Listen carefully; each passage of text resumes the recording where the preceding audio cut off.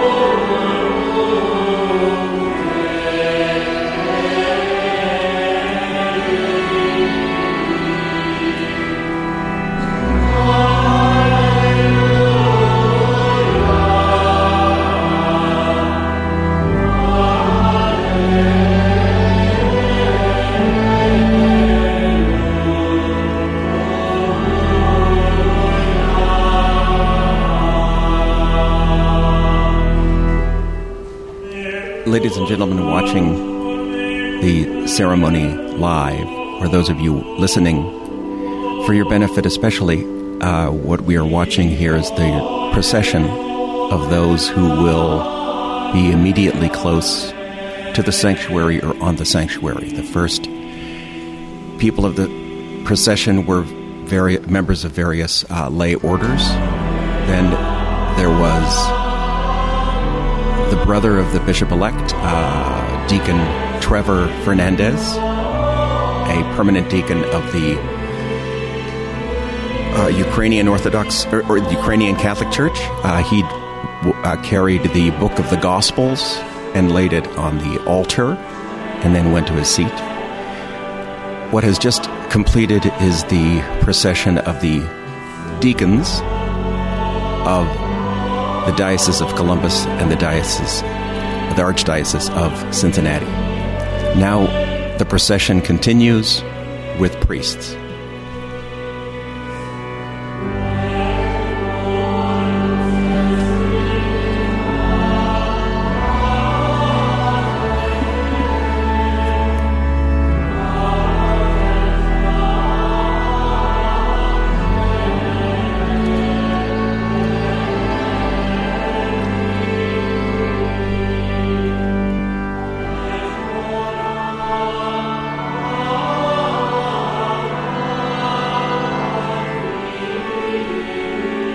The procession includes now priests of the Diocese of Columbus, close to 100 of them, I'm sure, and then priests of the Archdiocese of Cincinnati, the Archdiocese where Bishop-elect Fernandes has been serving at St. Ignatius of Loyola Parish, and previous to that, or previous to his time at the Apostolic Nunciature, he was on the faculty of Mount St. Mary's of the West Seminary in Cincinnati.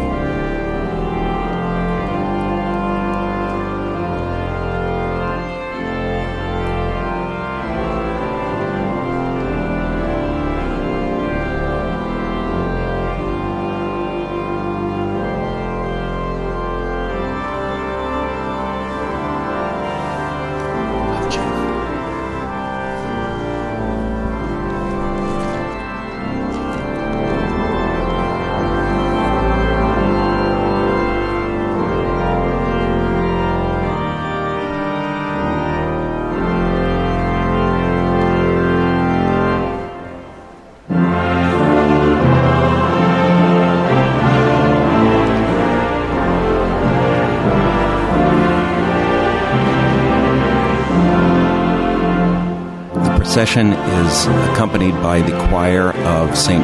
Joseph Cathedral. The first hymn of the procession is Praise to the Lord, a hymn that goes back many centuries.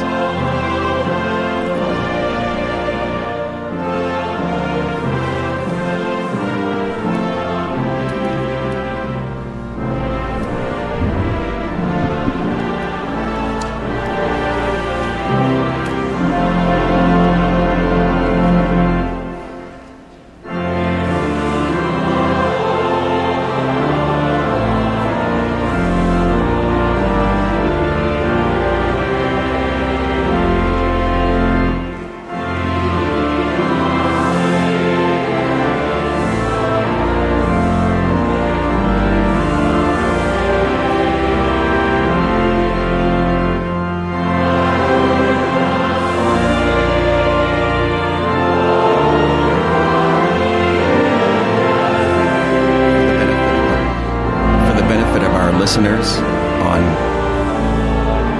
820 Catholic Radio. We are still in the middle of the processions. First, there was the procession of lay associations. Then there was the Deacon Fernandes, the brother of the Bishop-elect, who carried the Book of the Gospels and placed it upon the altar. Then there were the deacons of the Diocese of Columbus and the Archdiocese of Cincinnati. And now we are in the middle of the procession of the priests of the Diocese of Columbus and the Archdiocese of Cincinnati.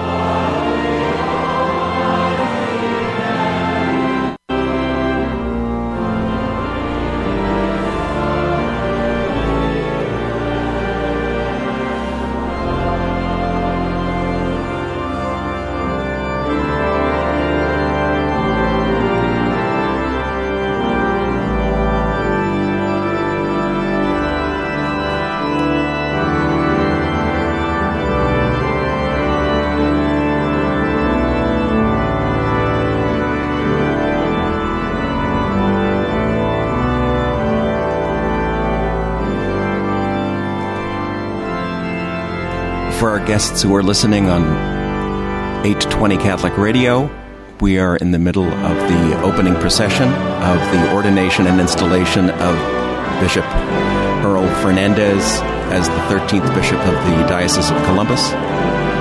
Currently,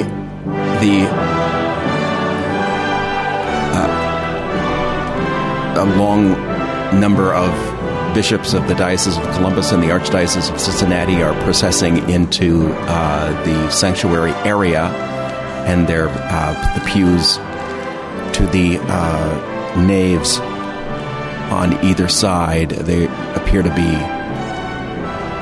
on the nave to the right of the sanctuary.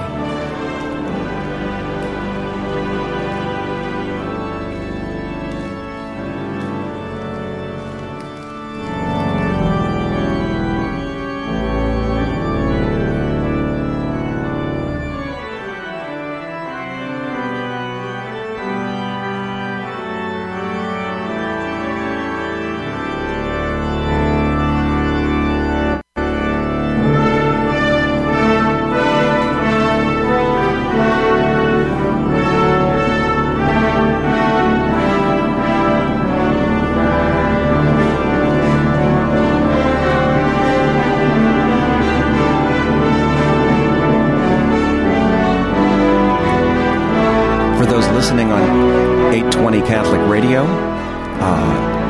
We are in the middle of the procession right now of priests of the Diocese of Columbus and priests of the Archdiocese of Cincinnati. They are processing in. There are many hundreds of such priests here on the occasion of this momentous day in the history of the Diocese of Columbus. You are also listening to the orchestra and chorus of the Cathedral of St. Joseph in downtown Columbus.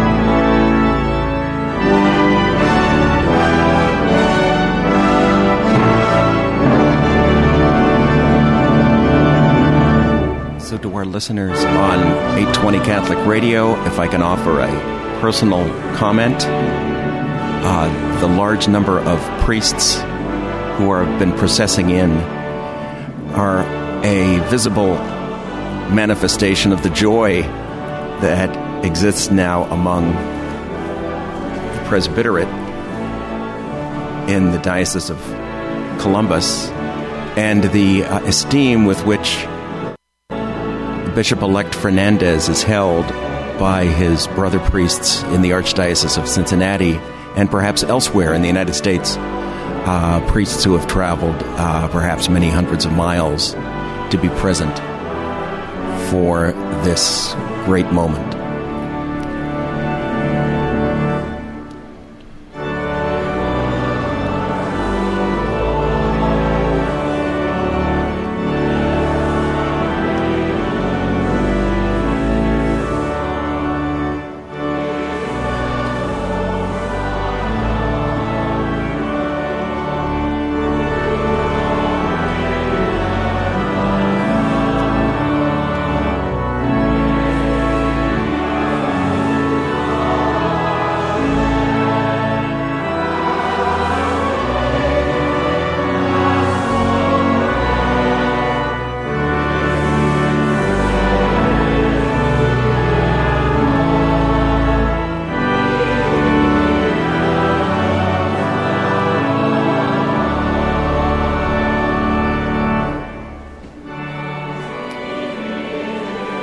We've just had the procession of priests from the Diocese of Columbus and the Archdiocese of Cincinnati and elsewhere in the United States. I don't know. Now, approaching the sanctuary is the thurifer, the individual who carries the incense bearer. And now entering the sanctuary is Deacon Thomas Berg, the Chancellor of the Diocese of Columbus, along with the College of Consultors of the Diocese of Columbus. According to canon law, each diocese must have a College of Consultors, priests who are responsible for the care of giving continuous advice to the bishop. And in the case, as has been the case in Columbus for the last 6 months, in the case of a MDC, they provide the ongoing care of the needs of the diocese. Now approaching the sanctuary are two seminarians who are holding the pontifical insignia of a bishop, and now there is Bishop-elect Carl Fernandes and his two priest aides who will accompany him to his place where he will be seating until the moment of his ordination. Now begins the procession of bishops, and as they approach the sanctuary, they take off their mitre, the mitre serves as their office, but does not serve as an indication of sanctity or their work of sanctity. And so they take their mitre off before ascending to the sanctuary. And the bishops now approach the altar and reverence it by kissing it and going to their seats.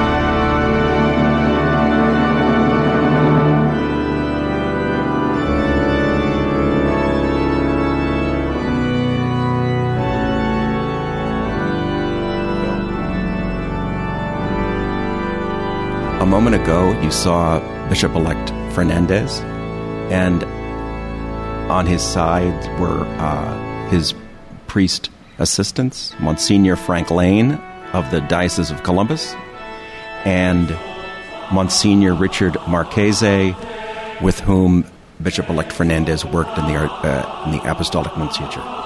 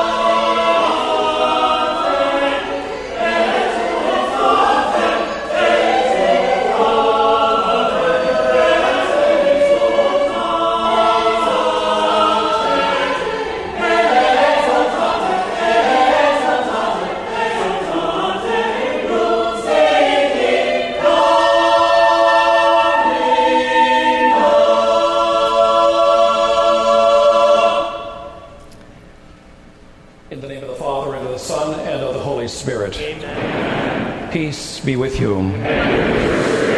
My dear brothers and sisters, we are gathered in prayer this afternoon in St. Paul the Apostle Church for the ordination and installation of Bishop-elect Earl K. Fernandes as the 13th Bishop of Columbus. It is my privilege to acknowledge and welcome the Apostolic Nuncio, Archbishop Christophe Pierre, the Holy Father's personal representative to the United States, Bishop Robert Brennan, Bishop of Brooklyn, who previously served this diocese from 2019 to 2021. Also present with us this afternoon is Bishop James A. Griffin, who served as the 10th Bishop of Columbus from 1983 to 2004, and Bishop Frederick Campbell, who served this diocese from 2005 to 2019. Of course, it is a great joy to welcome Bishop-elect Fernandes into our midst as he begins his ministry here. Bishop-elect, speaking on behalf of the bishops of the Metropolitan Province of Cincinnati, we look forward to working with you together in our ministry to the people of God in the state of Ohio. Welcome to Bishop-elect Fernandes' family members and many friends. In a particular way, I would like to acknowledge the presence of Governor Mike DeWine and his wife Fran. You honor us with your presence. Additionally, I welcome United States Representative Brad Winstrup and his family, and State Representative Michael Sheehy and his wife. Thank you for being with us today. We are also grateful for the presence of the Mayor of Toledo, Mr. Wade Kapsykavich, and his family. Bishop-elect Fernandes was born and raised in the city of Toledo. We are grateful to be joined this afternoon by many brother bishops, priests, deacons, women and men religious, and as well as many seminarians. We are blessed by the presence of ecumenical interfaith leaders. Thank you for your presence. Our celebration is likewise enhanced by the presence of the members of the Knights of Malta, the Equestrian Order of the Holy Sepulchre of Jerusalem, Knights and Ladies of the Auxiliary of St. Peter Claver, and the Knights of Columbus. We are grateful for the presence of representatives from the 11 Catholic high schools in the Diocese of Columbus, as well as representatives of all 110 parishes and communities in the Archdiocese. We take this occasion to acknowledge and to express thanks to diocesan staff and lay ecclesial ministry in the Diocese of Columbus. The ministry of the bishop is greatly enhanced and assisted by your many talents and your collaboration. Finally, welcome to all of you who are joining us via live stream, EWTN, the Catholic Television Network, and St. Gabriel's Radio, Sacred Heart Radio. A special thanks to those media outlets for broadcasting this live today.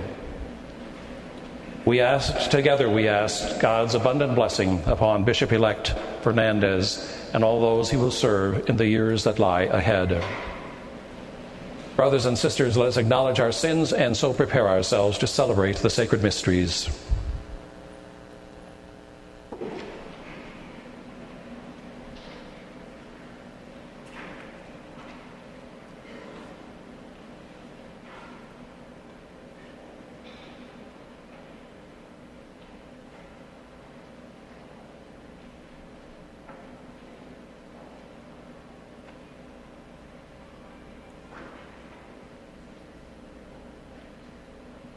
I confess to Almighty God and to you, my brothers and sisters, that I have greatly sinned in my thoughts and in my words, in what I have done and in what I have failed to do, through my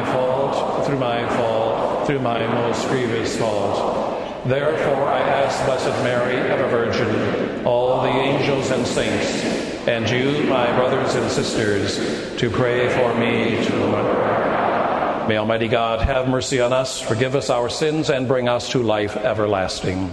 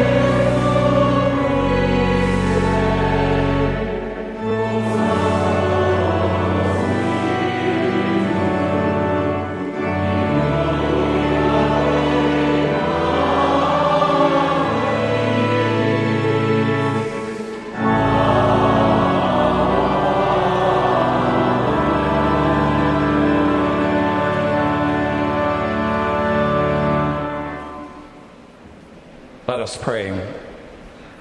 Almighty ever-living God, who while the Blessed Virgin Mary was carrying your Son in her womb, inspired her to visit Elizabeth, grant us, we pray, that faithful to the promptings of the Spirit, we may magnify your greatness with the Blessed Virgin Mary at all times.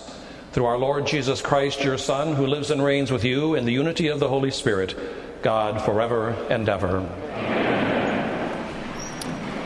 The proper prayers for this ceremony, for this Mass, and the readings are the ones accompanying the feast of the visitation of Our Lady to her kinswoman Elizabeth. The first reading will be proclaimed by Mr. Miguel Buckenmeyer in Spanish.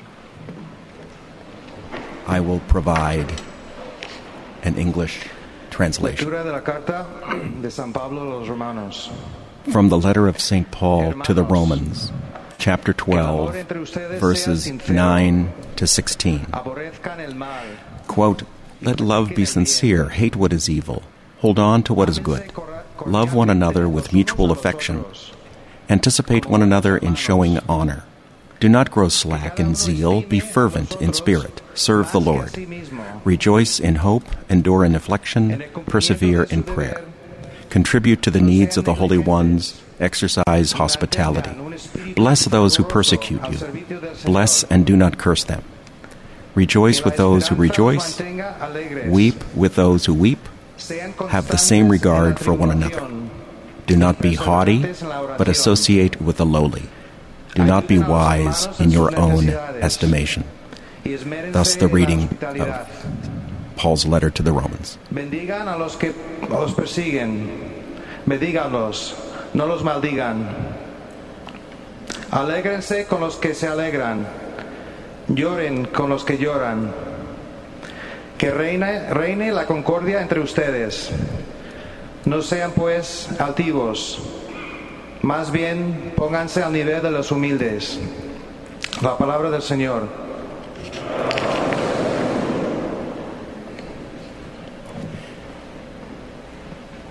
Now there will be the responsorial psalm, a series of prayers from the book of Isaiah.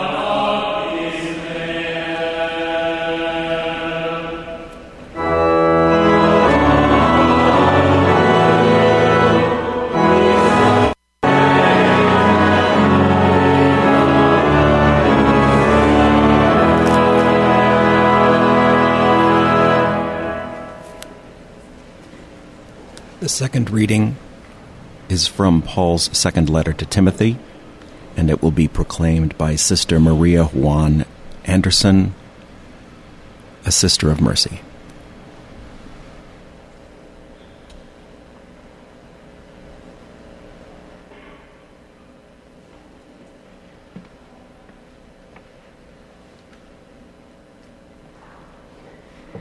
A reading from the second letter of St. Paul to Timothy. Beloved, I remind you to stir into flame the gift of God that you have through the imposition of my hands.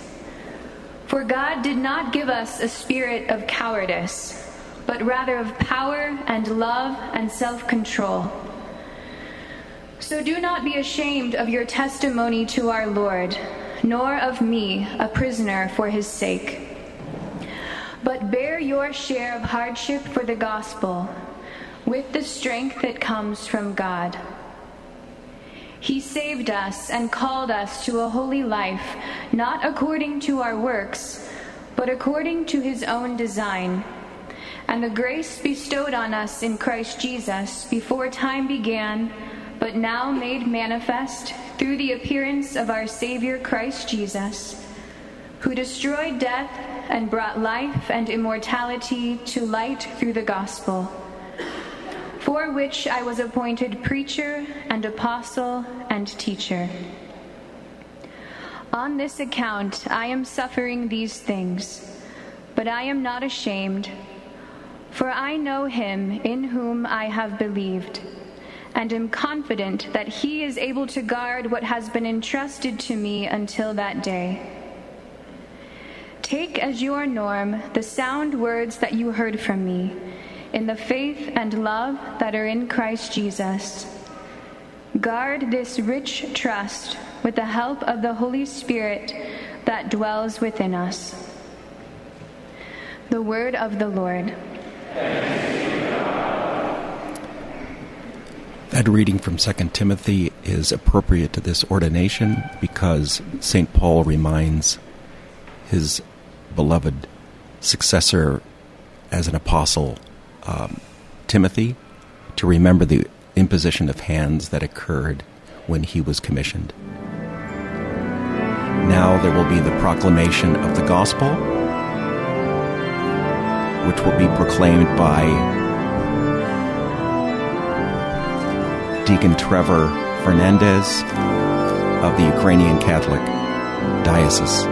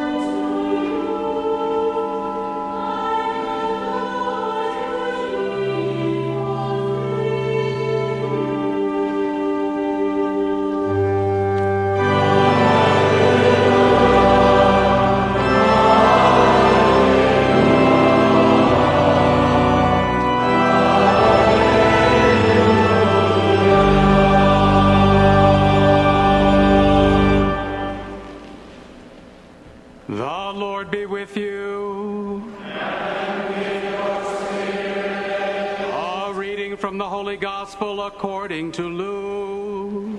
Glory to you, O Lord.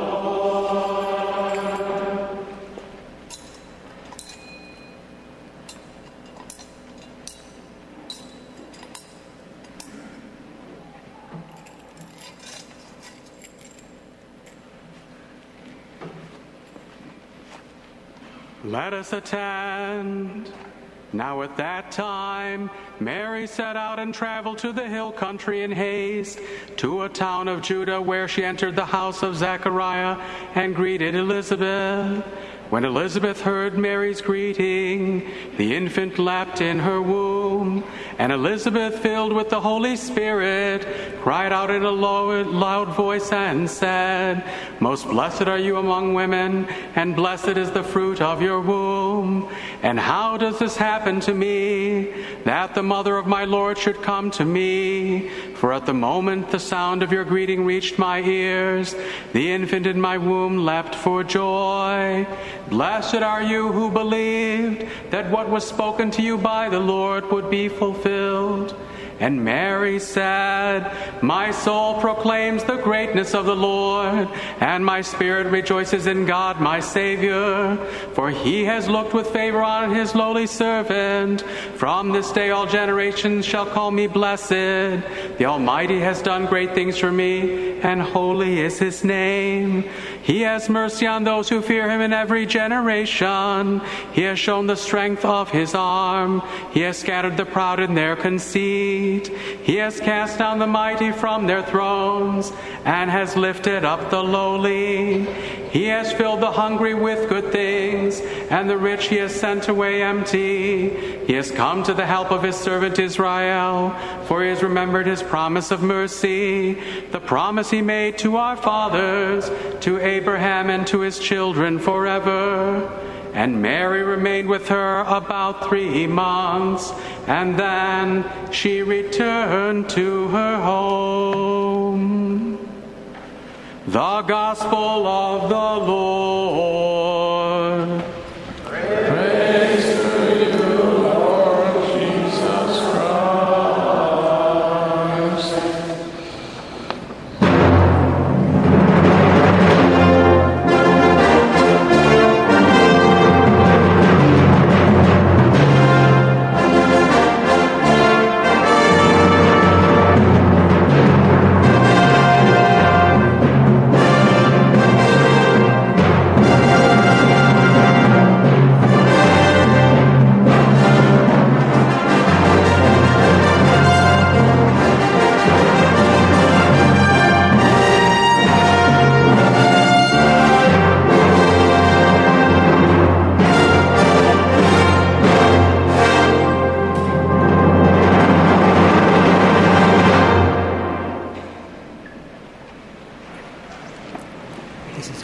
That you're listening to AM 820 St. Gabriel Catholic Radio. Now begins the rite of ordination itself. Most Reverend Father, the Church of Columbus asks you to ordain this priest, Earl Fernandes, to the responsibility of the episcopate.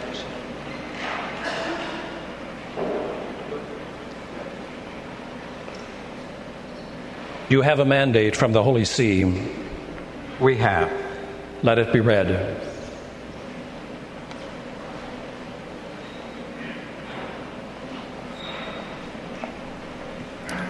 Now approaches the microphone Archbishop Christophe Pierre, the Apostolic Nuncio to the United States. Your Excellency, Metropolitan Archbishop Schnur, Your Excellency, Bishop Brennan, Bishop-elect Fernandes, my brother archbishops and bishops, dear priests, deacons, consecrated religious and lay faithful of the Church in Columbus, and all those joining through live streaming, television and radio. I am especially pleased to join you today on this solemn and festive occasion in the Church of St. Paul the Apostle. Firstly, I want to acknowledge the work of the diocesan administrator, Monsignor Stephen Maloney, who has guided this local church with a steady hand over the last few months. Where is this priest?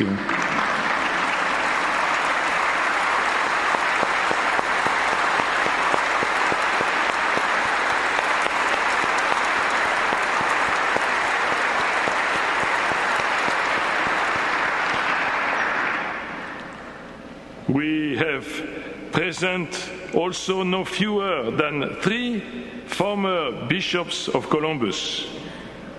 The first one is Bishop Griffin. Is he around? Where is he? Ah, yeah.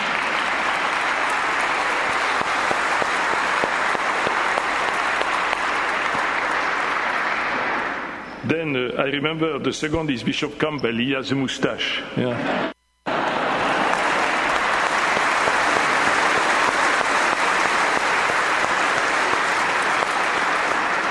And last but not least, Bishop Brennan, of course.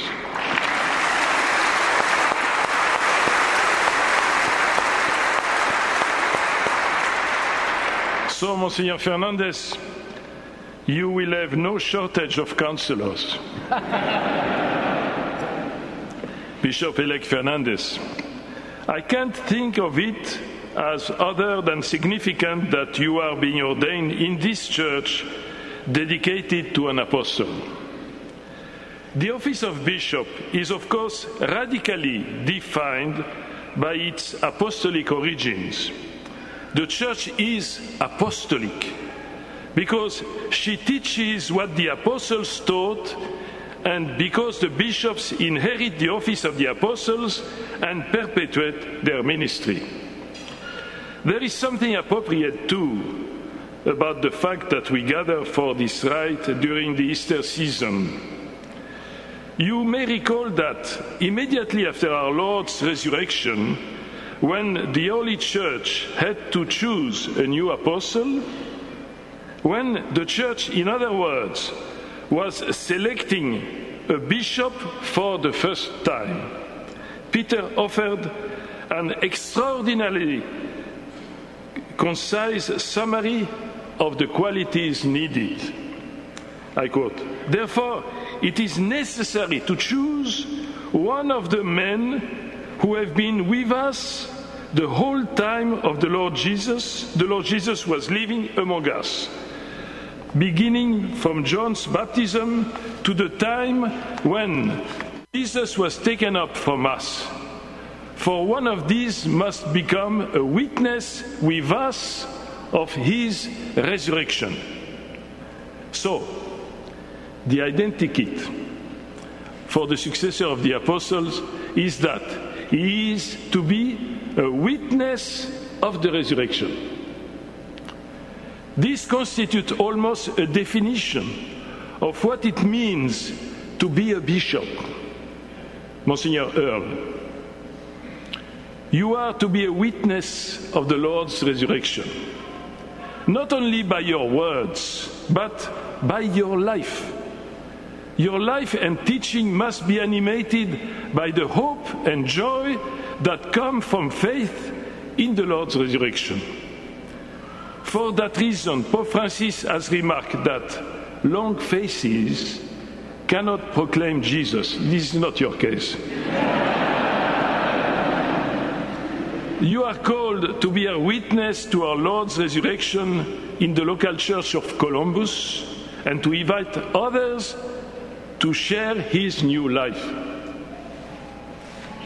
All of you. Now, it helps that Monsignor Earl has a ready and radiant smile. But witnessing to the resurrection requires more than a smile, even if it's not at all a bad start.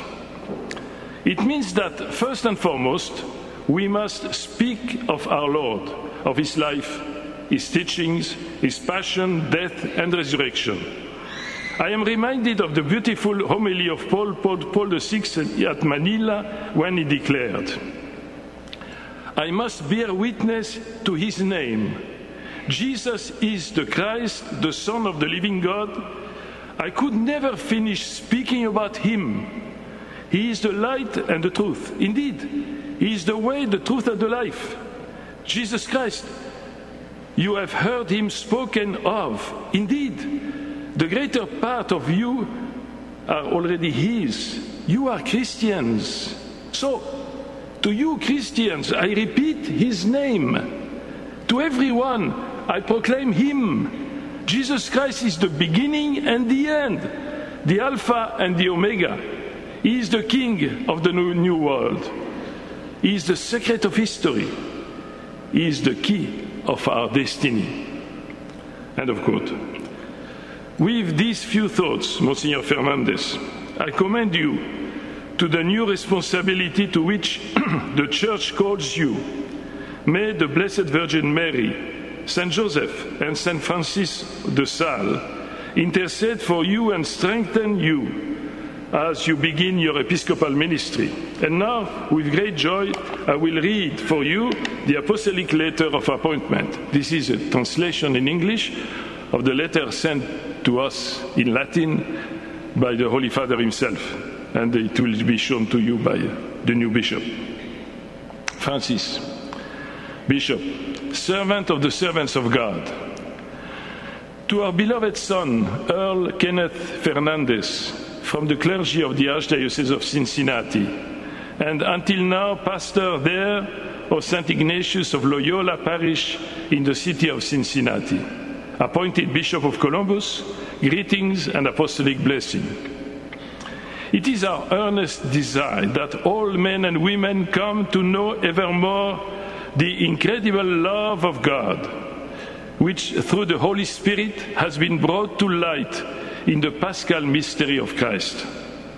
Urged on by this fundamental principle, as well as by the office of our pastoral mission, and impelled toward both the spiritual welfare of the souls of the faithful and the growth of the Church, we turn our attention with fatherly affection to the needs of the community of Columbus, which is currently vacant owing to the transfer of its former ordinary, our venerable brother Robert John Brennan, to the Diocese of Brooklyn, and consequently awaits a new shepherd and moderator of diocesan life.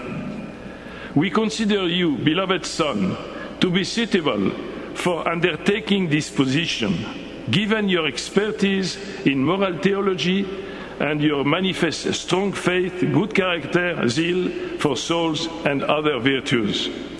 Therefore, by the fullness of our apostolic authority, we appoint you Bishop of Columbus, granting to you the due rights as well as imposing the relative obligations in accordance with the norms of canon law. Concerning your episcopal ordination, we gladly permit you to receive it anywhere outside the city of Rome, the liturgical norms being observed, after you have made the profession of faith and taken the oath of fidelity toward us and our successors, as stipulated by the canons of ecclesiastical law. In addition, you will inform the clergy and the people of your diocese about this, our letter. That's what we are doing now. So that they may acknowledge their new shepherd, welcoming him appropriately and rendering to him the reverence that is owed. Finally, beloved son, as you undertake this important position, it is our fervent wish that, under the prayerful intercession of the Blessed Virgin Mary and that of Saint Joseph, her spouse, you be strengthened by these words of the Apostle Paul. Show yourself as a model of good deeds in every respect, with integrity in your teaching, dignity, and sound speech that cannot be criticized, so that the opponent will be put to shame without anything bad to say about you. C'est quite strong, isn't it? Given at Rome, at St. John Lateran, on the second day of the month of April, in the year of the Lord 2022, the 10th of our pontificate, and it is signed Pope Francis. This is AM 820, St. Gabriel Catholic Radio, and we are observing the ordination and installation of Bishop Earl Fernandes as the 13th Bishop of the Diocese of Columbus. You have just heard Archbishop Christophe Pierre, the Apostolic Nuncio to the United States, reading the letter of appointment written by Pope Francis. Now, Bishop-elect Fernandes is carrying that letter, full viewing first of the College of Consultors and then the assembled in the Church of St. Paul the Apostle here in Westerville. It's important to recognize the severe administrative, bureaucratic, and traditional importance of that letter. At the end of the letter, Pope Francis stated that the letter was prepared at the Church of St. John Lateran in Rome, which is in fact the cathedral church of the Holy Father, of the Bishop of Rome. That is the place where the Bishop of Rome holds and carries out his authority as the Bishop of Rome and the universal pastor of the faith. From his hand, there in St. Rome, the universal pastor has appointed Earl Fernandes as the local ordinary of this diocese. The audience now is in rapturous acclaim, applauding Bishop Fernandes as he carries that letter of appointment throughout the church.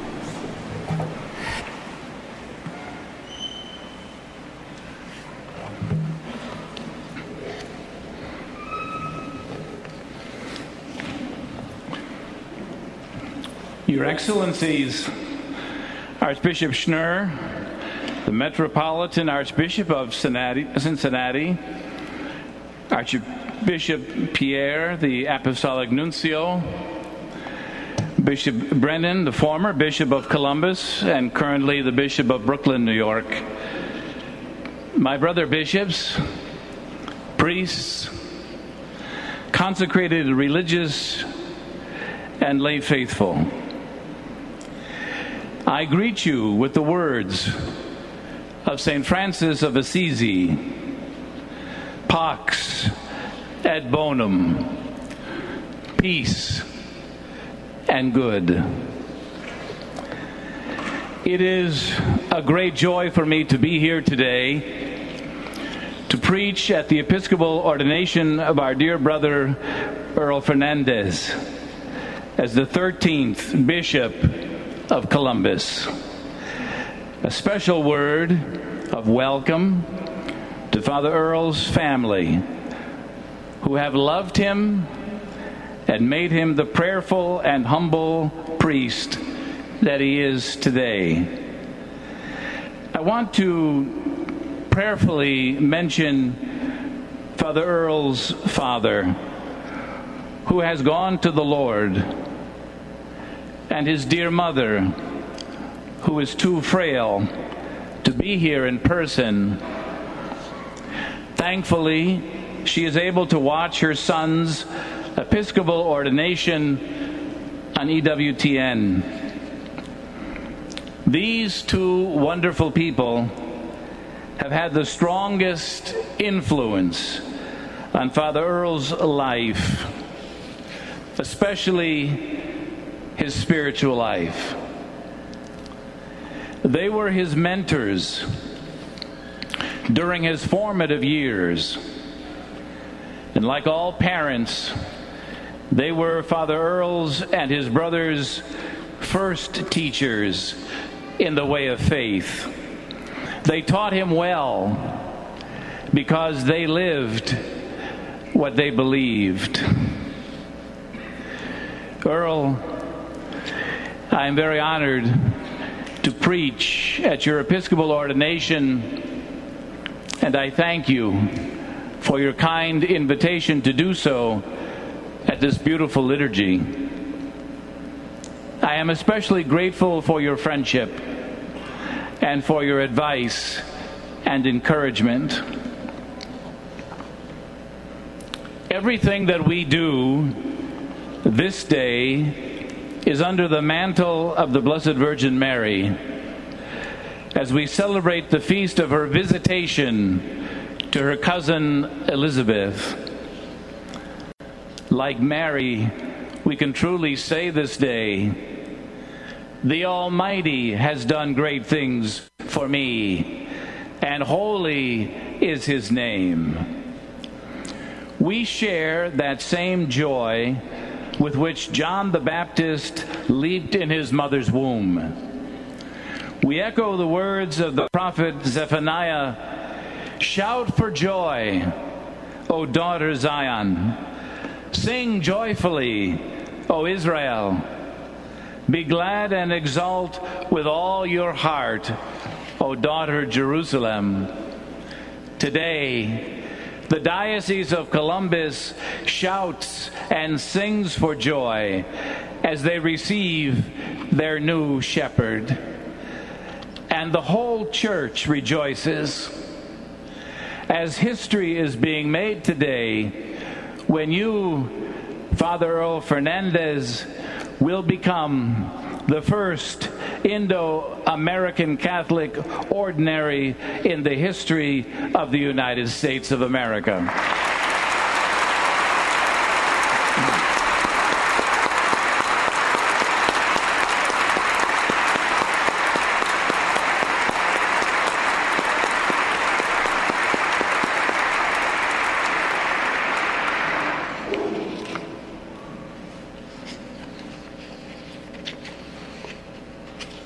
The gospel account, which we just heard, of the visitation to Elizabeth by the Blessed Virgin Mary, might well be described as one of the most well-loved stories in the Bible.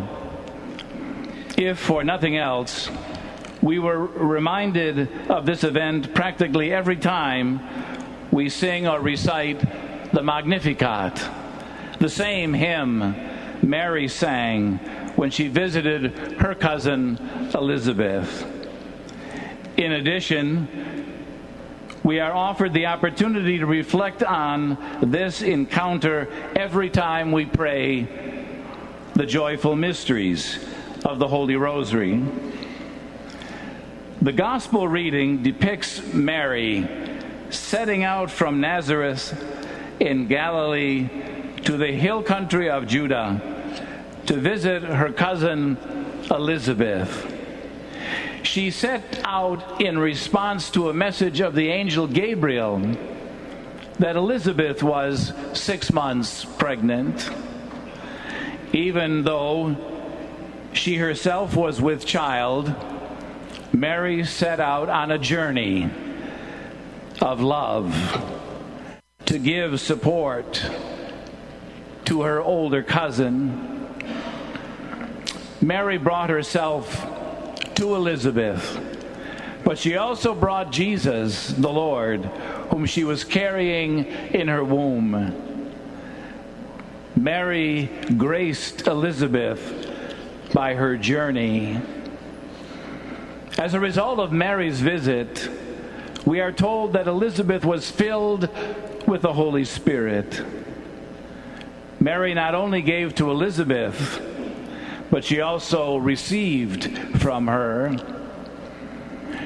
She herself was blessed by Elizabeth, who said, "Blessed are you among women. Blessed is she who believed."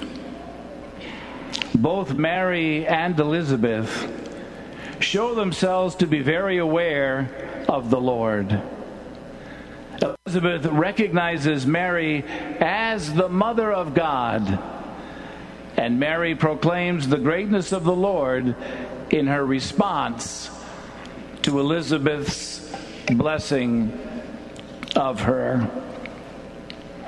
On his apostolic visit, to Romania in 2019, our Holy Father, Pope Francis, preached on this sacred text.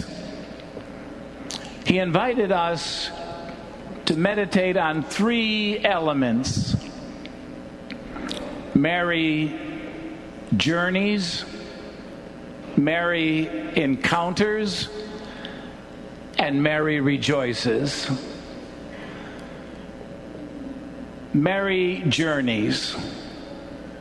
She makes a difficult and dangerous journey from Nazareth to the house of Zachariah and Elizabeth.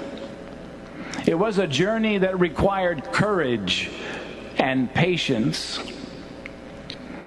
The experience of a journey is one of those that resonates within the heart of our Bishop-elect Earl.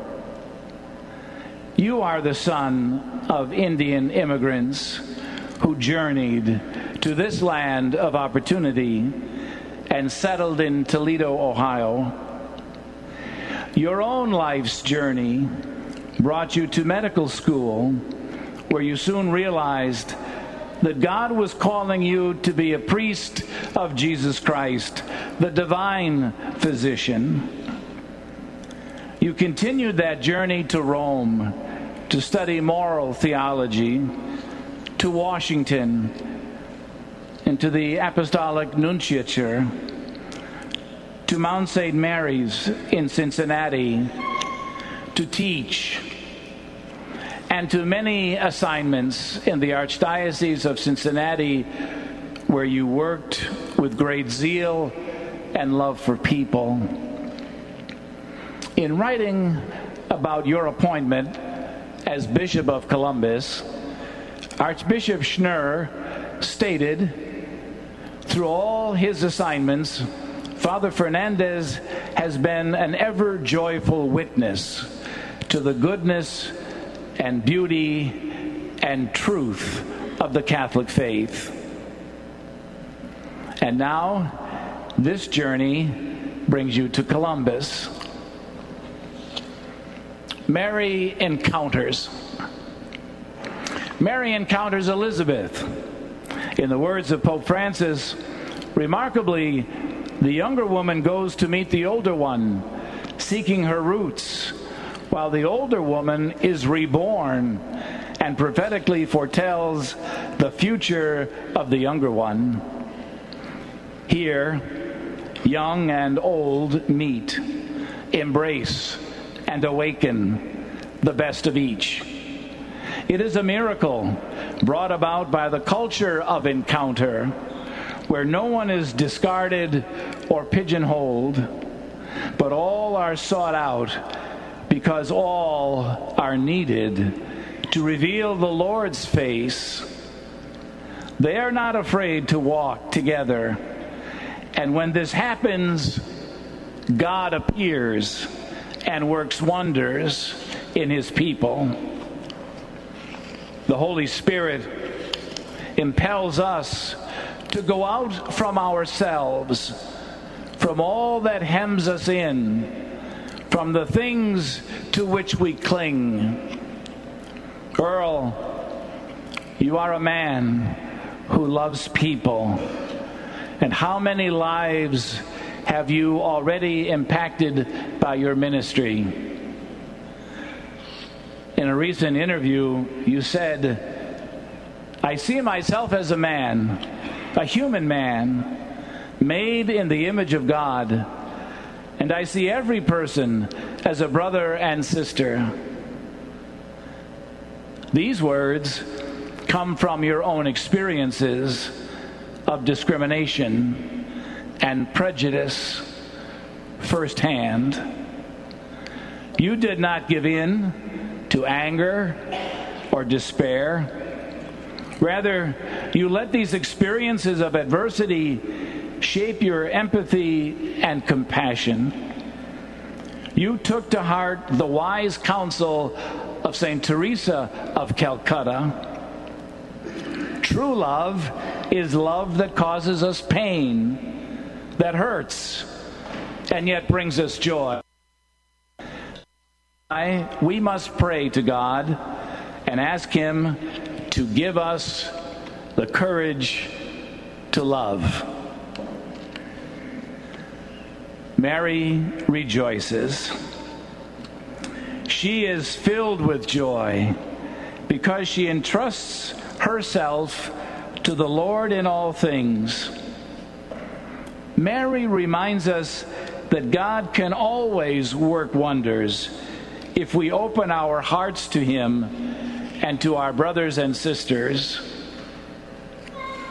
In your first press conference in the Diocese of Columbus, Earl, you said that you look forward to announcing the joyful good news and building the kingdom of God.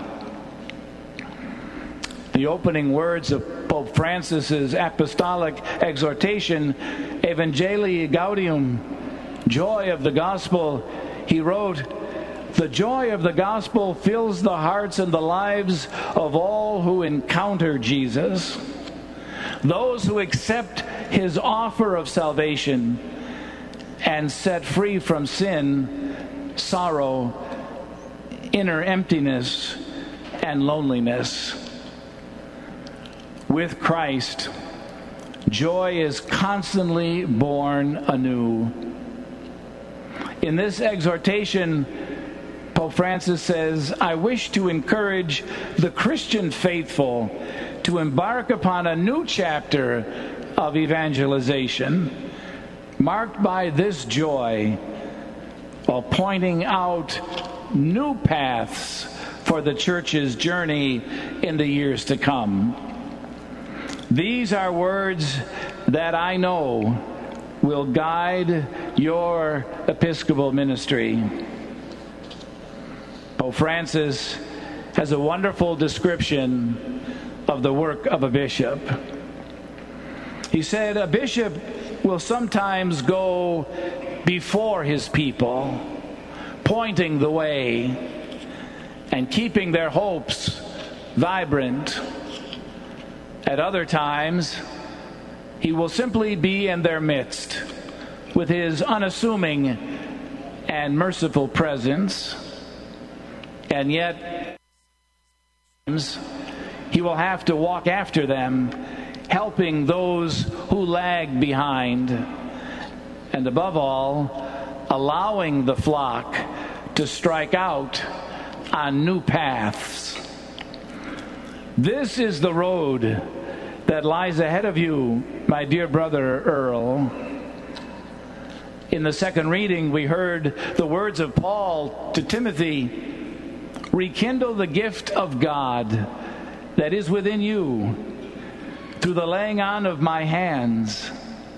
Do not be ashamed then of testifying to our Lord, but take your share of suffering for the power of God, who saved us and called us with a holy calling."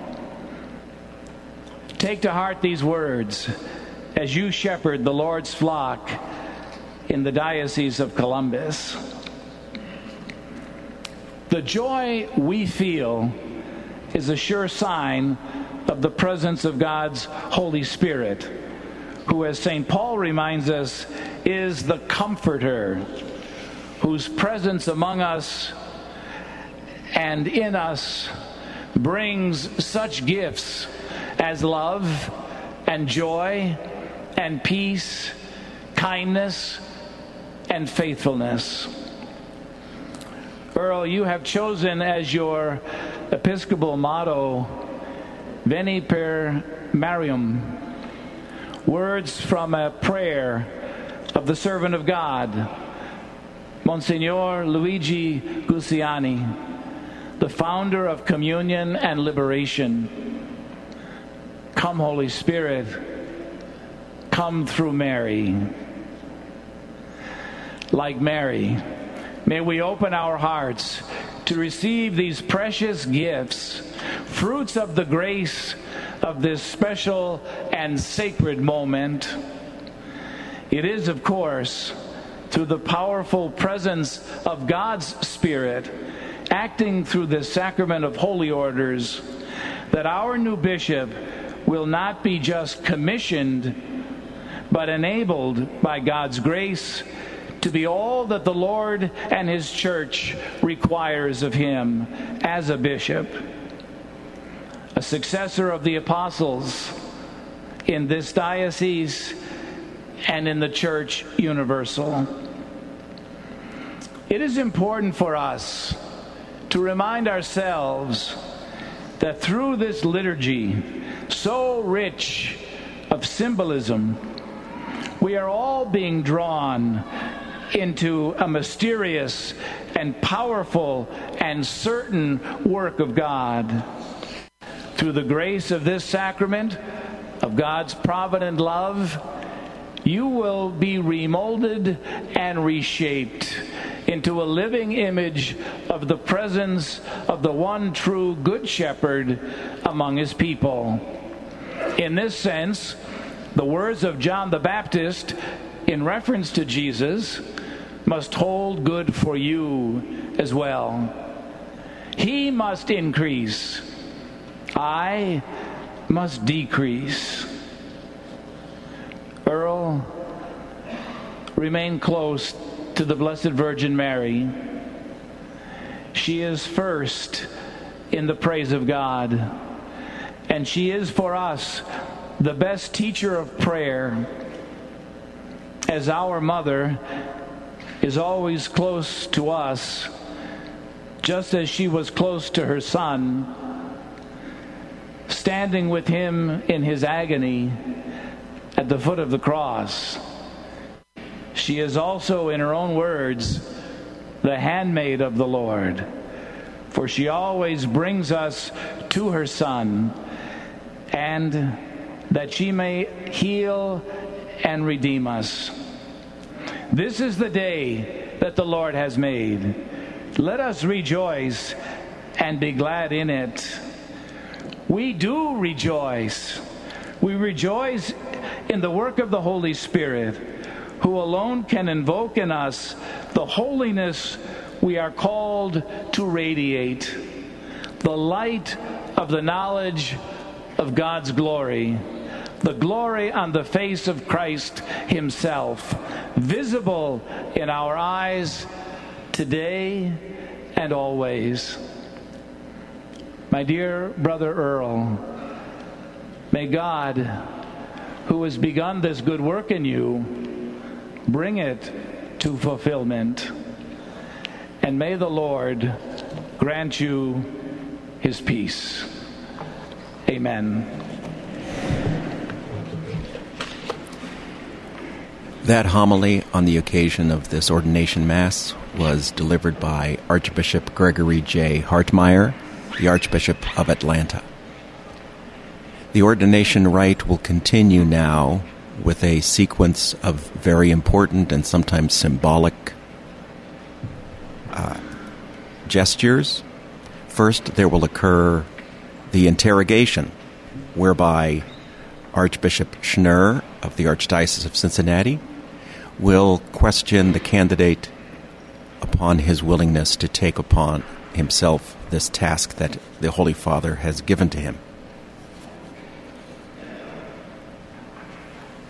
After that interrogation will occur the litany of the saints while the candidate lies prostrate upon the carpet, and the assembled bishops, priests, and congregation invoke the assistance of all the saints for the graces of the Holy Spirit to be given to this candidate.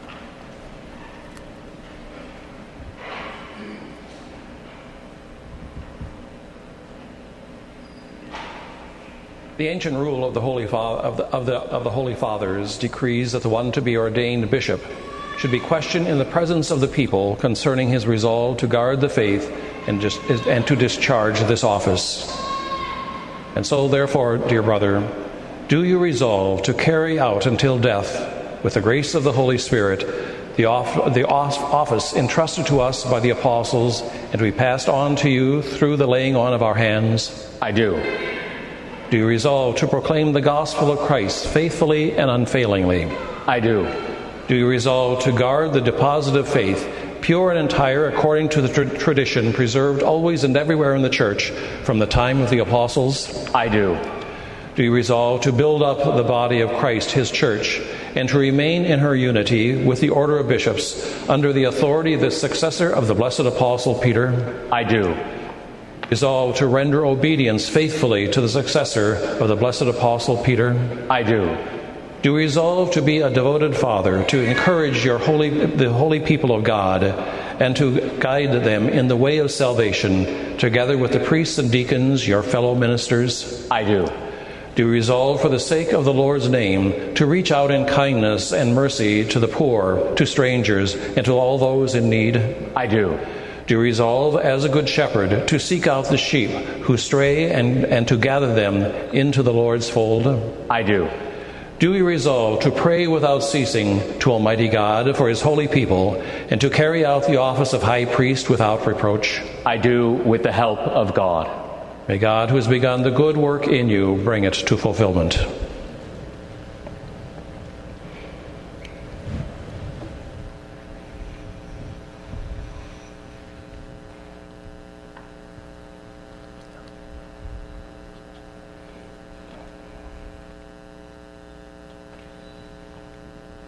Let us pray, dearly beloved, that the loving kindness of Almighty God, providing for the welfare of his church, will grant to this chosen one an abundance of his grace. Bishop-elect Fernandes now prostrates himself while the choir and the assembled sing the Litany of the Saints. This gesture of prostration is invites the candidate to remind that his life is a conformity to the life of Christ, who gave himself unto death in service to the will of his Father and for the good of the Church.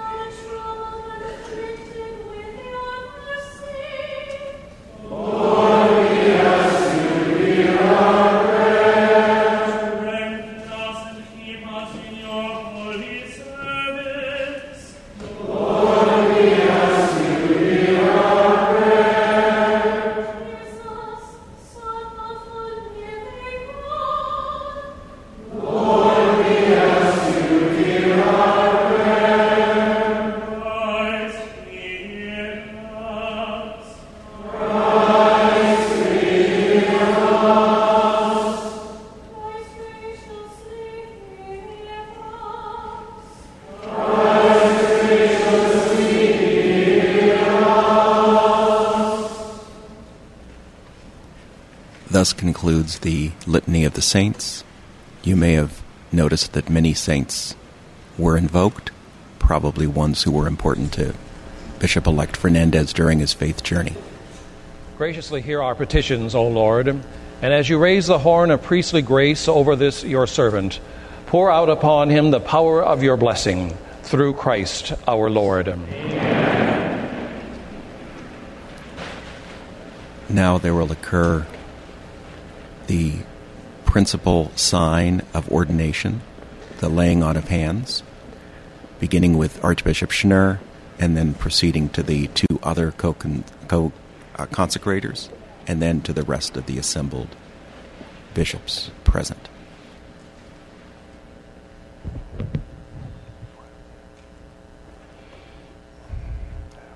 I think we should roll this.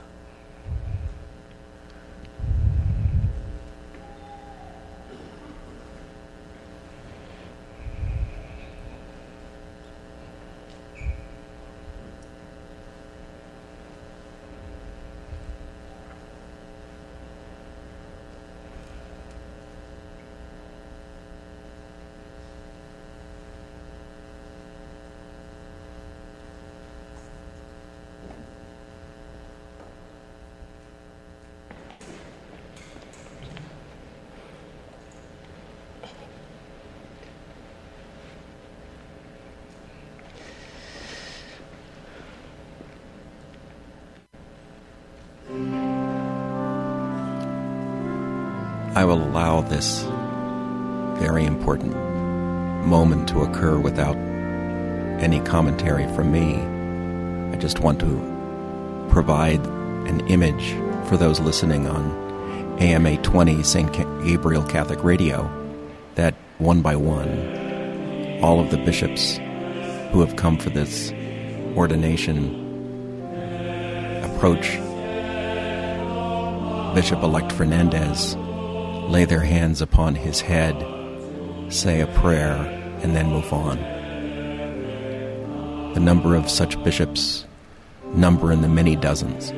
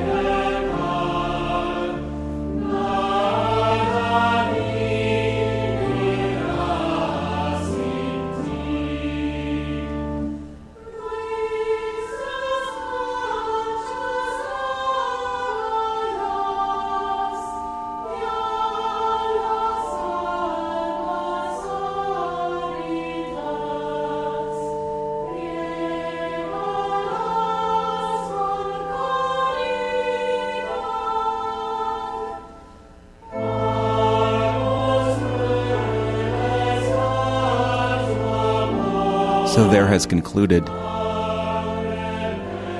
the laying on of hands by each of the bishops. Now what will occur is the imposition of the Gospels over the head of Bishop-elect Fernandes. His brother, Deacon Trevor Fernandes, is carrying a formal book of the Gospels, and he, accompanied with another deacon, will hold this book of the Gospels over the head of Bishop-elect Fernandes, and Archbishop Schnurr will then say a prayer explaining this symbolic gesture.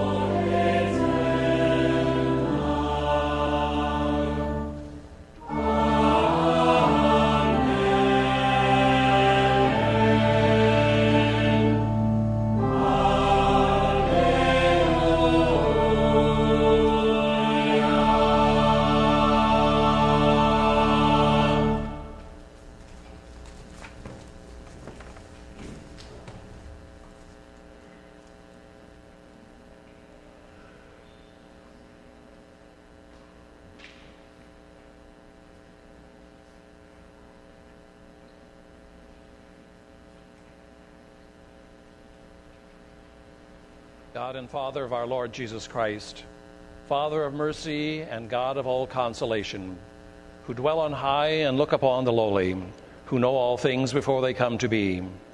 It is you who establish order in your church through your gracious word, who from the beginning predestined a righteous people born of Abraham, who instructed rulers and priests and did not leave your sanctuary without ministry, who from the beginning of the world have been pleased to be glorified in those you have chosen.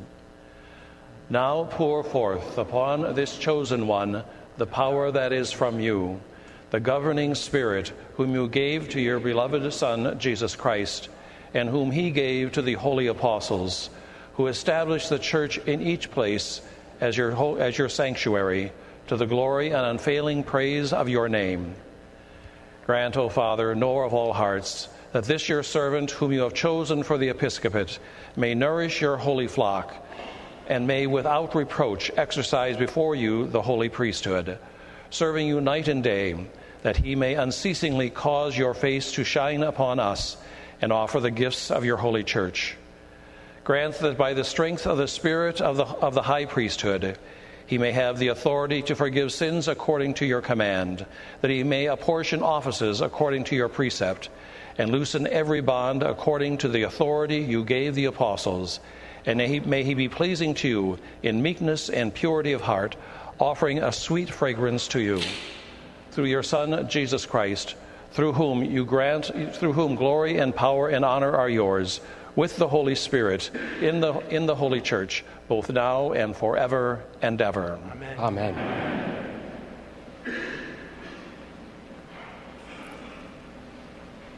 The next moment of the rite is the anointing.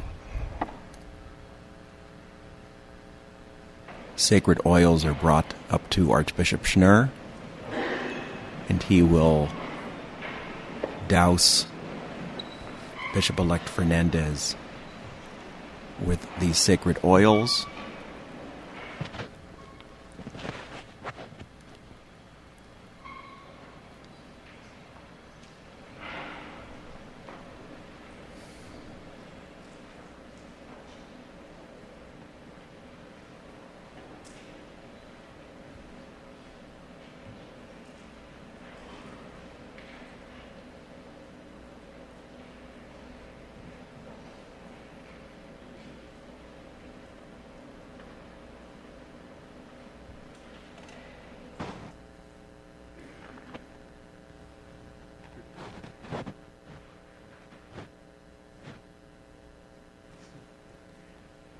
For those of you listening on AM 820 St. Gabriel Catholic Radio, what is happening now just prior to the anointing is that first Archbishop Schnurr is given a linen cloth to protect his vestments, and now Bishop-elect Fernandes has been given a cloth to protect his vestments.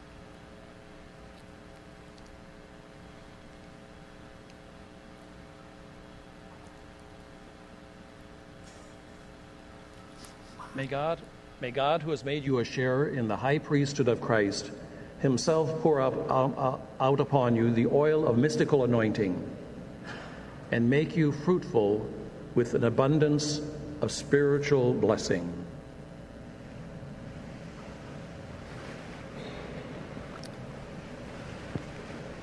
The tradition of anointing someone to a special office goes back to ancient Israel, where the king would be doused with oil, the priests in the temple would be doused with oil, and then, in a symbolic manner, in the words that Jesus read from the prophet Isaiah in his first homily, the prophet, too, would be doused with oil and therefore be made smeared with oil, that is to say, Christos, Christ, or Messiah.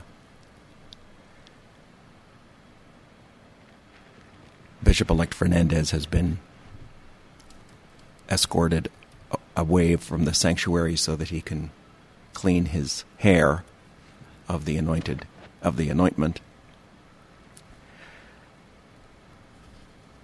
Now what happens is the giving to Bishop now, newly ordained Bishop Fernandes, his episcopal ring, his episcopal mitre, and his episcopal crozier.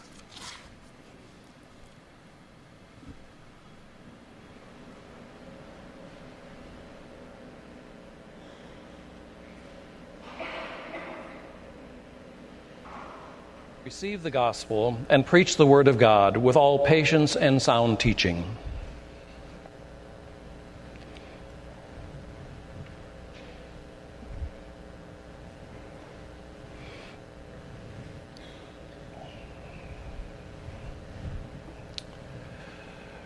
Receive this ring, the seal of fidelity, and adorned with undefiled faith, preserve unblemished the bride of God, the Holy Church. Bishop Fernandes just received the episcopal ring, which is placed on the right hand and never comes off as a sign of spousal unity. Receive the mitre, and let the splendor of holiness shine in you, so that when the chief shepherd appears, you may merit to receive an unfading crown of glory. He now is given the episcopal mitre, which is the appropriate headdress for a bishop in the Latin Rite. Receive the crozier, the sign of the pastoral office, and keep watch over the whole flock, in which the Holy Spirit has placed you as bishop to govern the church of God.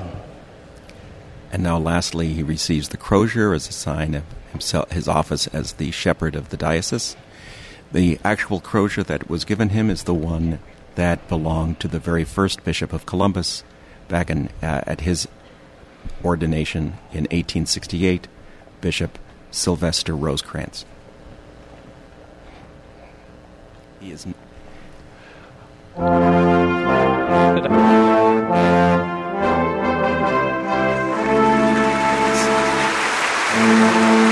Fernandes has just been invited to sit upon the cathedra, as a symbol of his authority in all things in the Diocese of Columbus, and the audience is now applauding him now that he has taken possession of the cathedra. This moment in the rite is the installation of him now, not just as any bishop, but as the bishop of this particular diocese.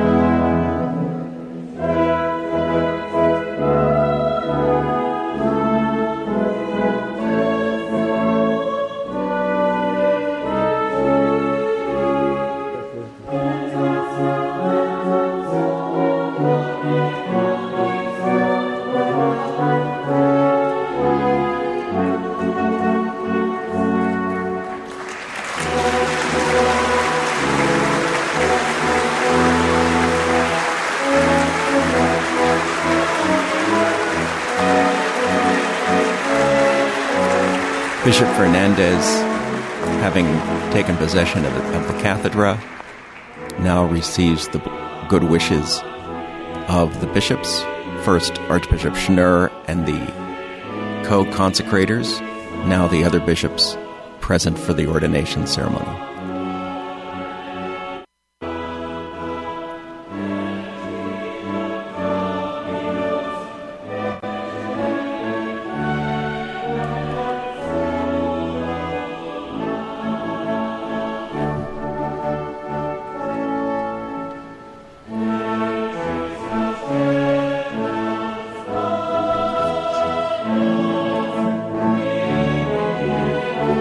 So what you observed over the last 5 minutes is a constellation of important symbols of the episcopal office. The first anointing, first the laying on of hands, then anointing, then the giving of the Gospels, then a ring, then the mitre, and then the crozier. And then the possession of the cathedra, the teaching office of this particular diocese.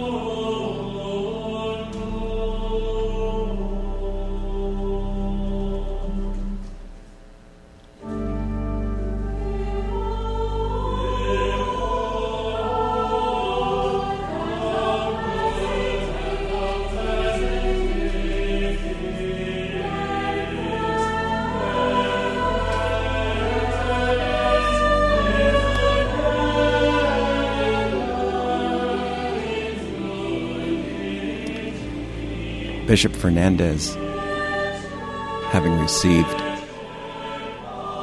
the good wishes of the assembled bishops, now sits at the cathedra, and sitting at his right hand, in fact, is his brother, Deacon Trevor Hernandez, a very moving sight, I must say.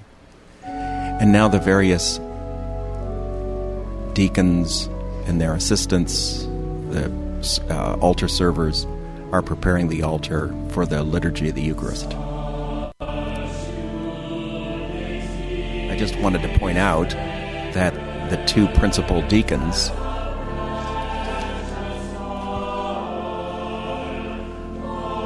are important for this diocese. First is Deacon Shioria, who is the permanent deacon for this parish, St. Paul's in Westerville, and the other one is Deacon Peter Claver, who is the most recently ordained deacon for the Diocese of Columbus. So these two deacons are preparing the altar for the liturgy of the Eucharist. The sacramentary is in place. The sacred cloths are in place. The sacred vessels have been brought forward. The ciboria and the chalices have been brought forward. And soon Bishop Fernandes will approach the altar to offer the Eucharist for the first time as the Bishop of Columbus.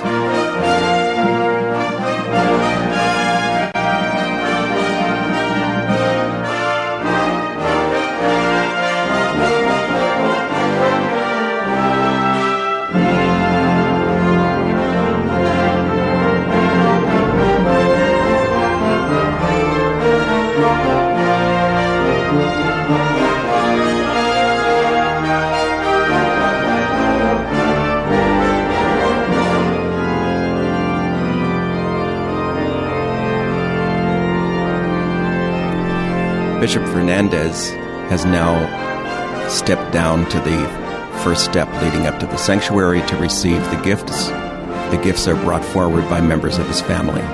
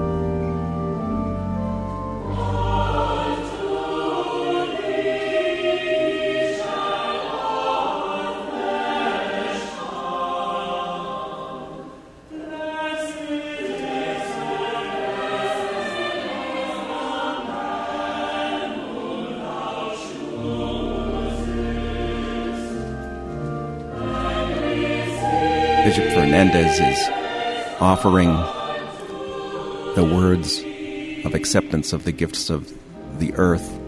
That goes back to ancient Israel. And now that the bread and wine have been placed in sacrifice on the altar, the gifts and the altar will be incensed. At this moment, Bishop Fernandes is preparing the thurifer.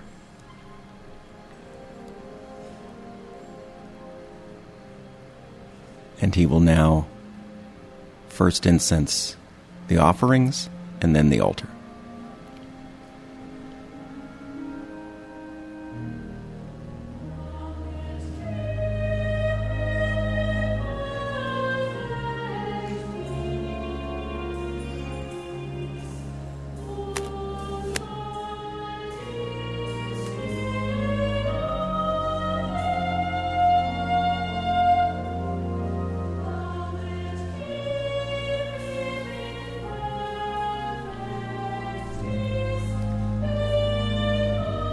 Place of incense in Catholic worship is of very ancient heritage. It is a reflection of the practice even of ancient Israel, as indicated in Psalm 141. May our prayers rise up to heaven like incense.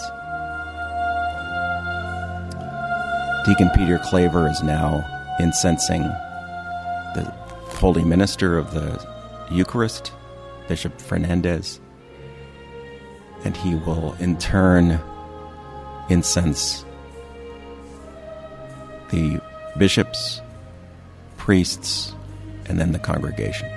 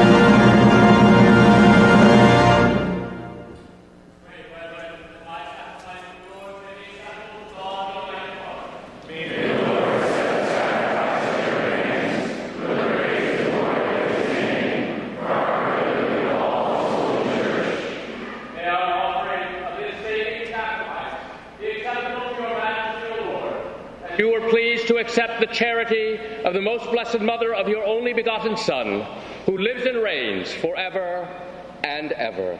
Amen.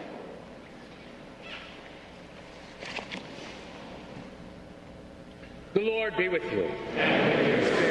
Lift up your hearts. Let us give thanks to the Lord our God. It is truly right and just, our duty and our salvation, to praise your mighty deeds in the exaltation of all the saints, and especially as we celebrate the memory of the Blessed Virgin Mary, to proclaim your kindness as we echo her thankful hymn of praise. For truly, even to earth's ends, you have done great things, and extend your abundant mercy from age to age. When you looked on the lowliness of your handmaid, you gave us through her the author of our salvation, your Son, Jesus Christ our Lord. Through him, the host of angels adores your majesty and rejoices in your presence forever. May our voices, we pray, join with theirs in one chorus of exultant praise as we acclaim.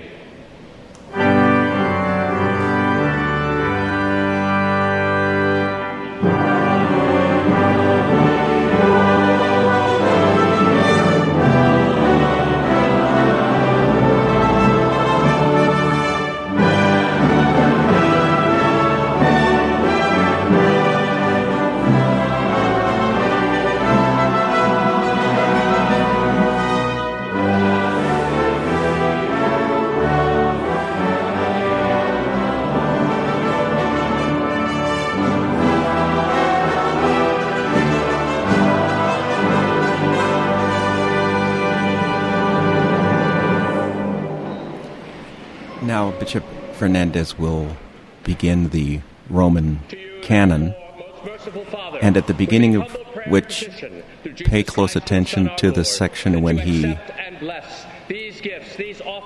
asks the Lord to accept the sacrifice, and he includes himself in this prayer. And govern her throughout the whole world, together with your servant Francis, our Pope, and me, your unworthy servant, and all those who, holding to the truth, hand on the Catholic and Apostolic faith. Remember, Lord, your servants, and all gathered here whose faith and devotion are known to you.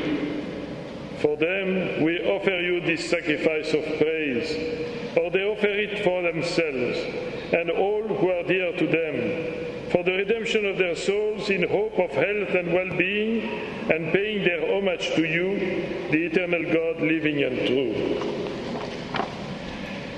In communion with those whose memory we venerate, especially the glorious ever-Virgin Mary, Mother of God, and our Lord Jesus Christ, and blessed Joseph, her spouse, with your blessed apostles and martyrs, Peter and Paul, Andrew, James, John, Thomas, James, Philip, Bartholomew, Simon and Jude, Linus, Cletus, Clondas, Sixtus, Cornelius, Cyprian, Lawrence, Chrysogonus, John and Paul, Cosmas and Damian, and all the saints. We ask that through their merits and prayers, in all things we may be defended by your protecting help.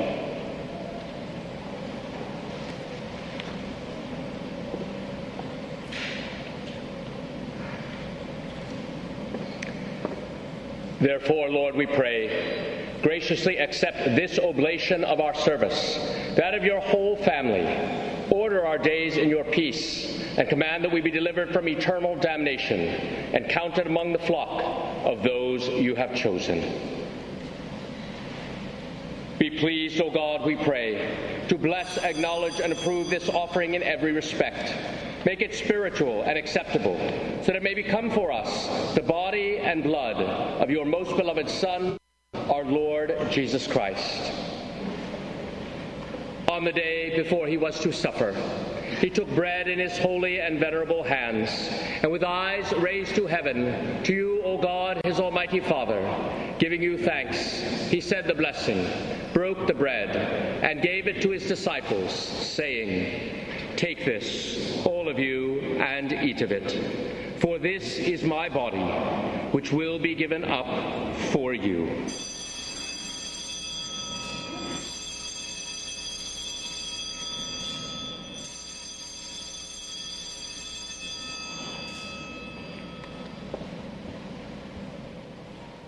In a similar way, when supper was ended, he took this precious chalice in his holy and venerable hands, and once more, giving you thanks, he said the blessing, and gave the chalice to his disciples, saying, Take this, all of you, and drink from it.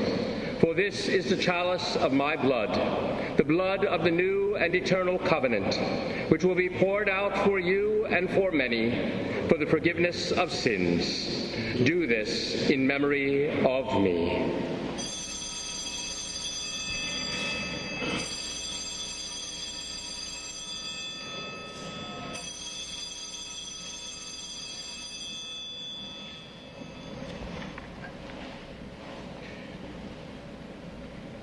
The mystery of faith.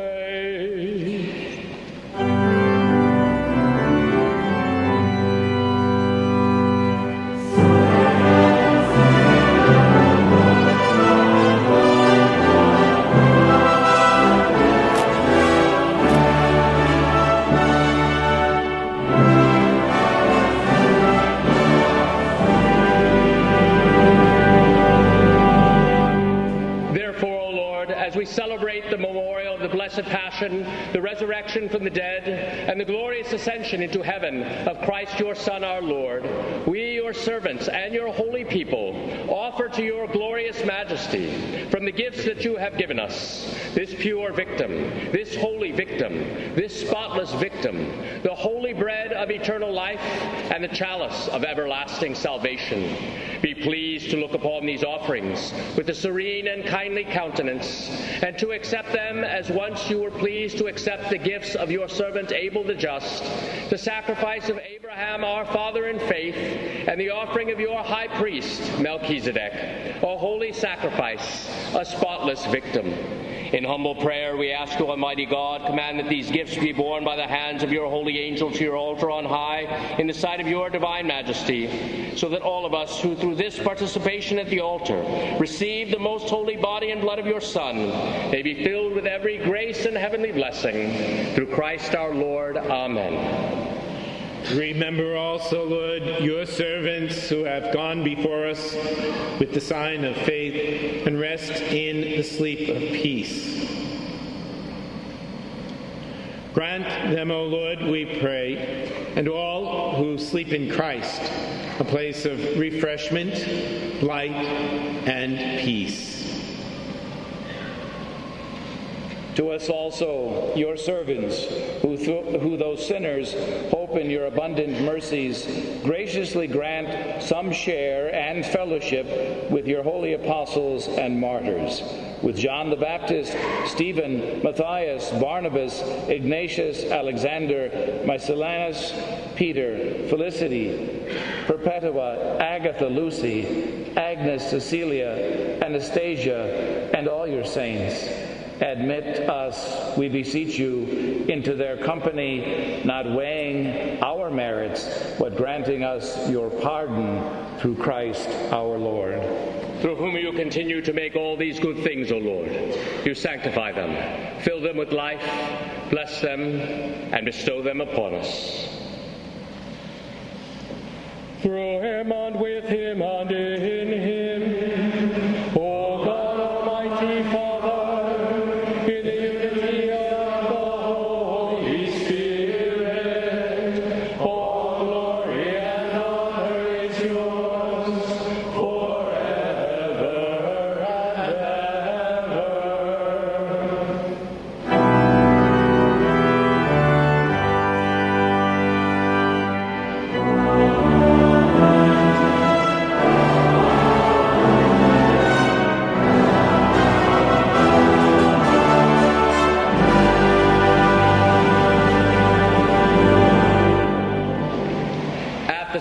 command and formed by divine teaching, we dare to say, Our Father, who art in heaven, hallowed be thy name. Thy kingdom come, thy will be done, on earth as it is in heaven. Give us this day our daily bread, and forgive us our trespasses, as we forgive those who trespass against us.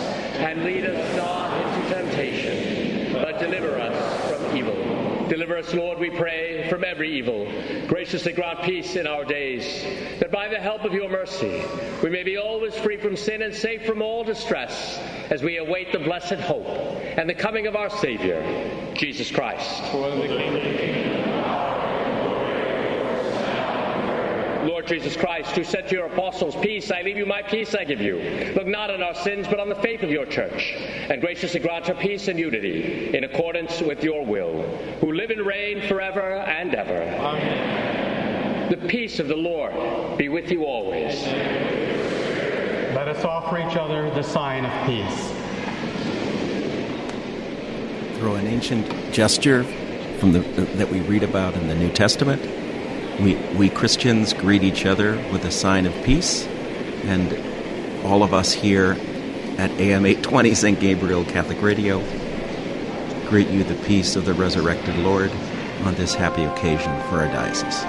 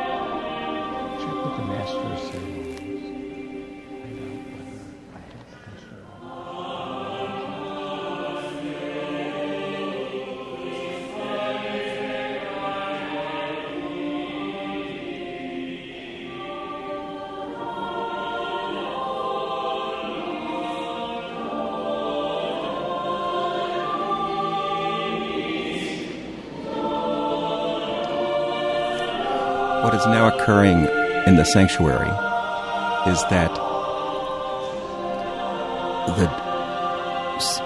the process for distributing the sacred body and blood is being arranged.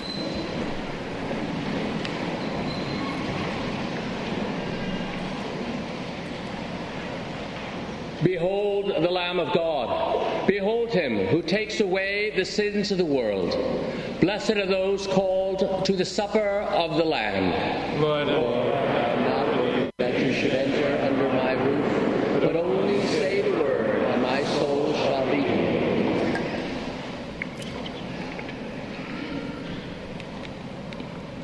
So now there will occur the distribution of the sacred body and blood of Christ.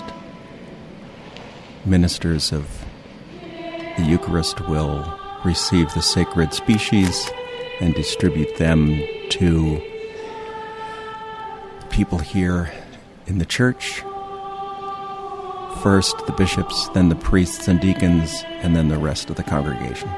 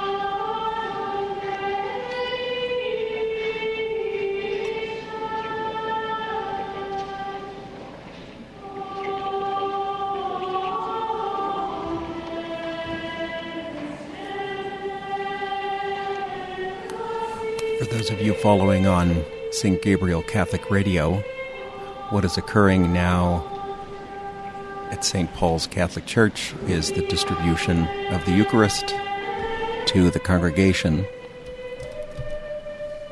I will try to maintain respectful silence and will mention something that may be shown on the streaming screens.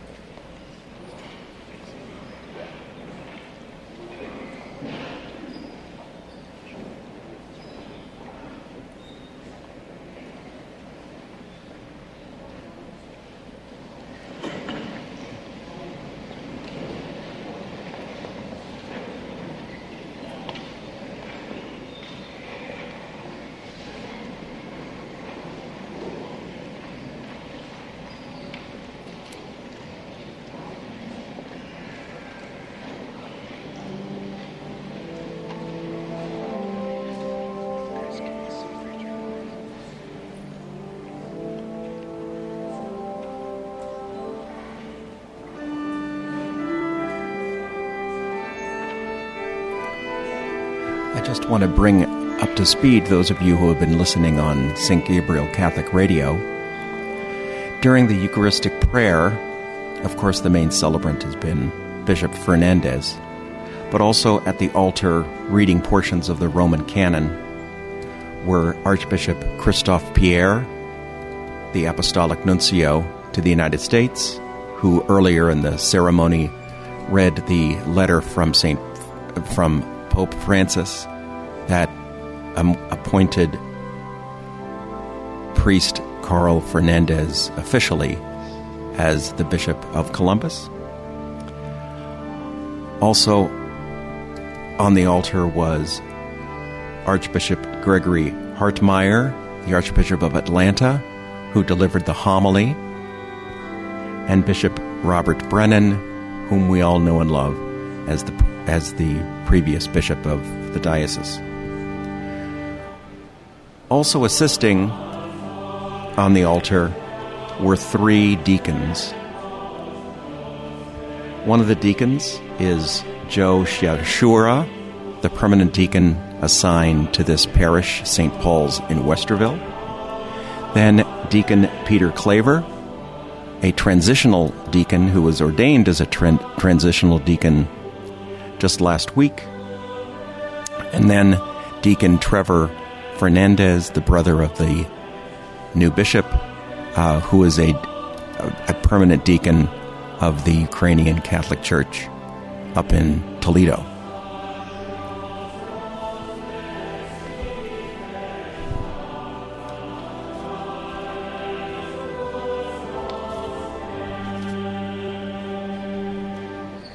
The image on the computer screen or television screen is of the sanctuary area where the priests of the diocese are communicating themselves through a process known as intinction. They take the sacred host and dip it into the sacred blood of Christ and then commune themselves. Then various bishops, priests who have been assigned for this duty are distributing the sacred body of Christ to those who approach.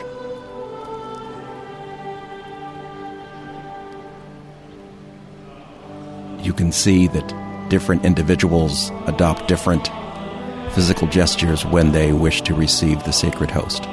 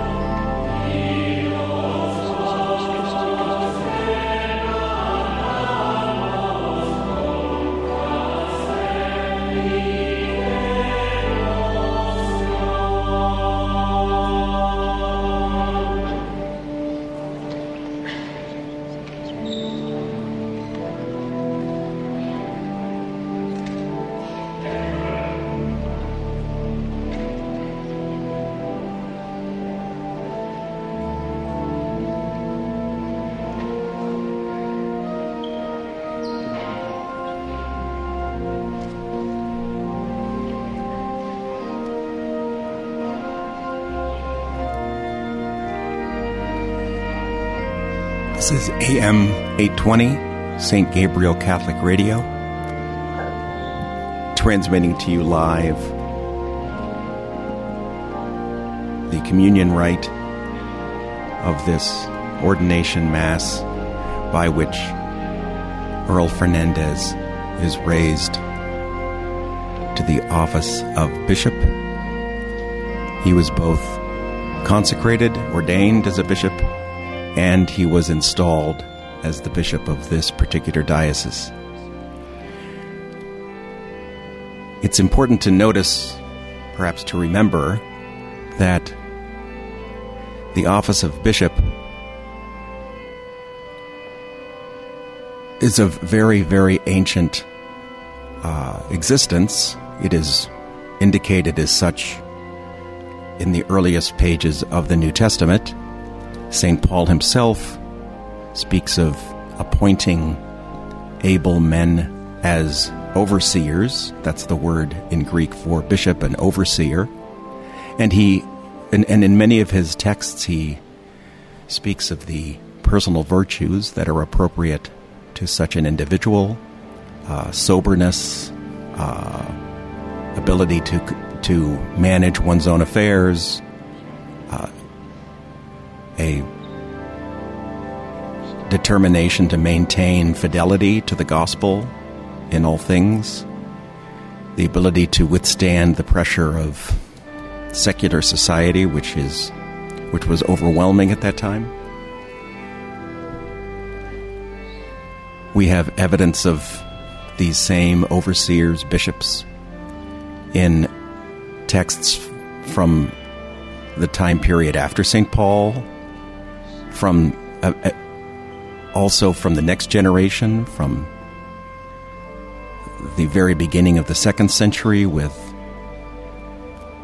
Bishop Ignatius of Loyola, who wrote 7 different letters to Christian communities in the Eastern Mediterranean. He wrote those letters first to the bishops of those communities and then to all the faithful of those communities, urging them to maintain fidelity to the gospel in light of persecution. Bishop Ignatius of Antioch wrote those letters while he was being transported by Roman soldiers to Rome to be killed by order of the emperor.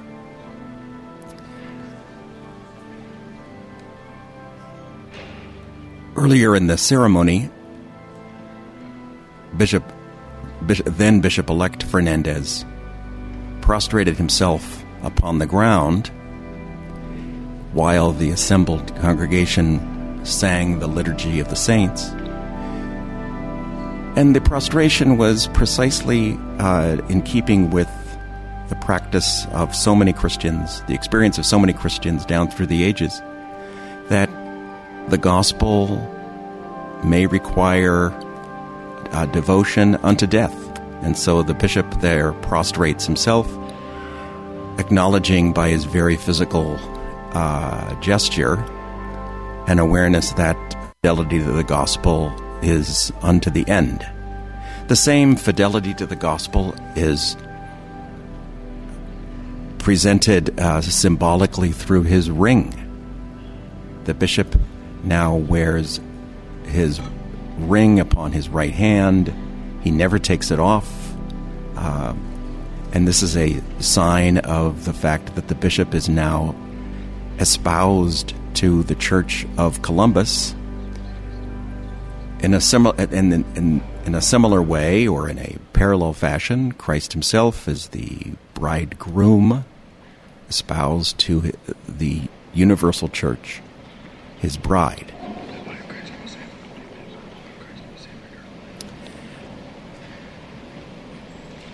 The distribution of the sacred body of Christ is now completed for the distribution to the congregation.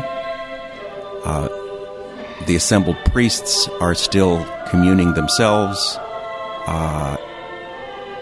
and while the choir continues to sing some beautiful music that is appropriate for meditation.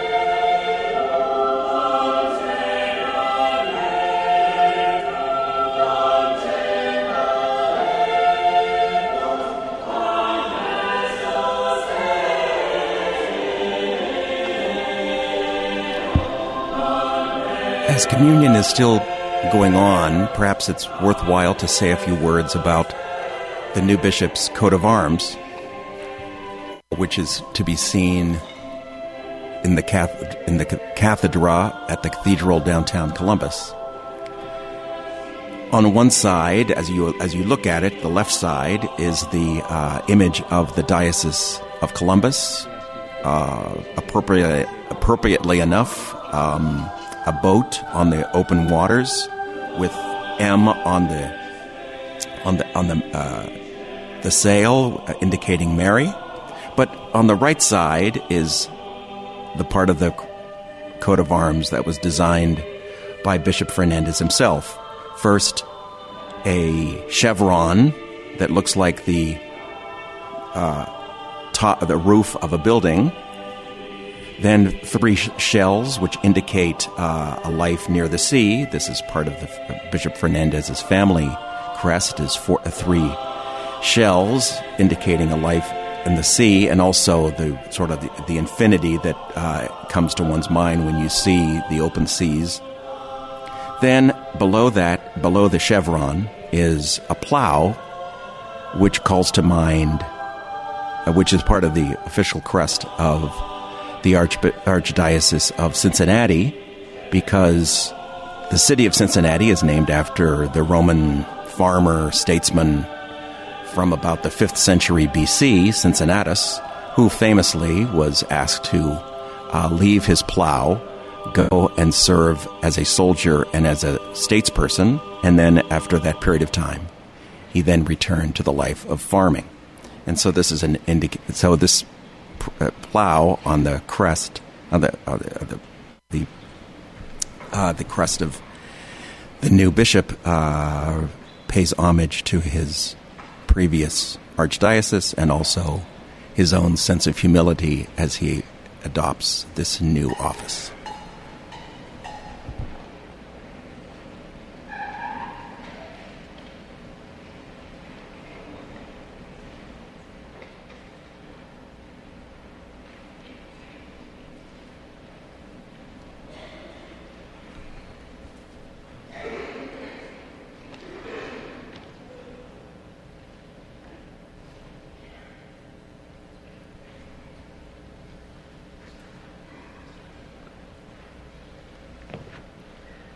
Let us pray.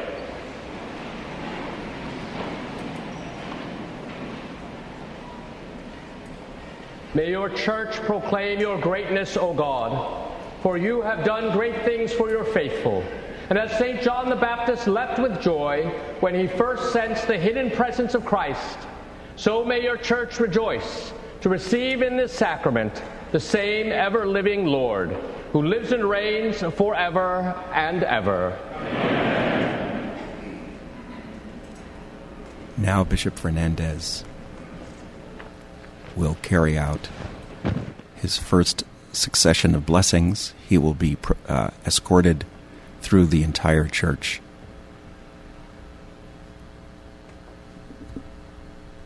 By Bishop Sean McKnight, the Bishop of Jefferson City, and Bishop Kurt Burnett, the Eparch of the Byzantine Catholic Eparchy of Passaic, New Jersey.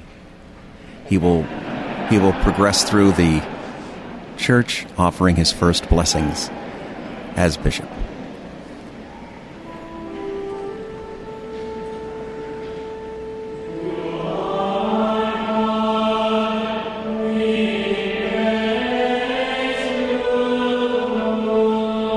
The music that accompanies this first blessing is a very famous and ancient one. It's called Te Deum, named after the first 2 words of the hymn, Te Deum laudamus, Te Dominum confitemur. We praise you, O God. We confess you, O Lord.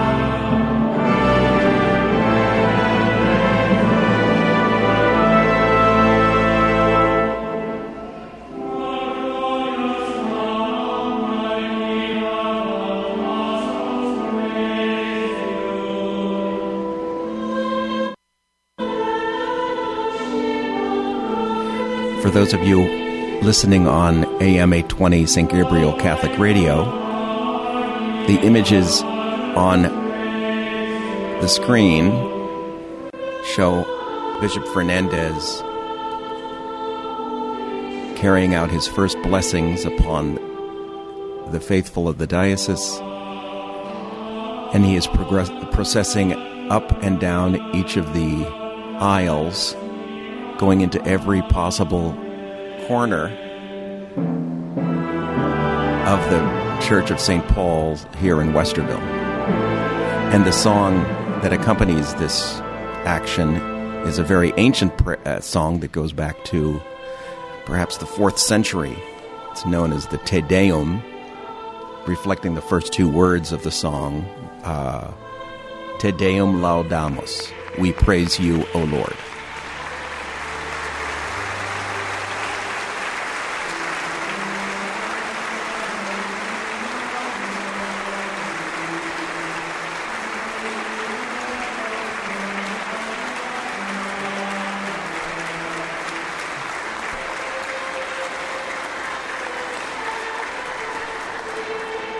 Next will be the concluding rite of the Mass, including the formal blessing of the new bishop to all in the church.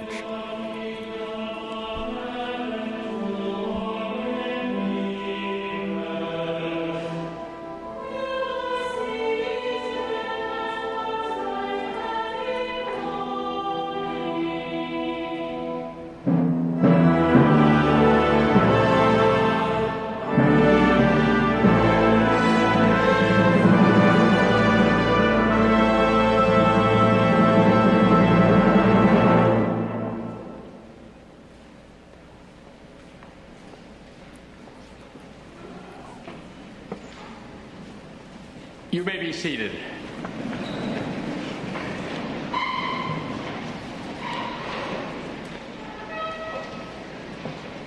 My dear friends in Christ, I want to begin by thanking Almighty God for this day and for the abundance of grace that He has poured out upon me and upon the Diocese of Columbus.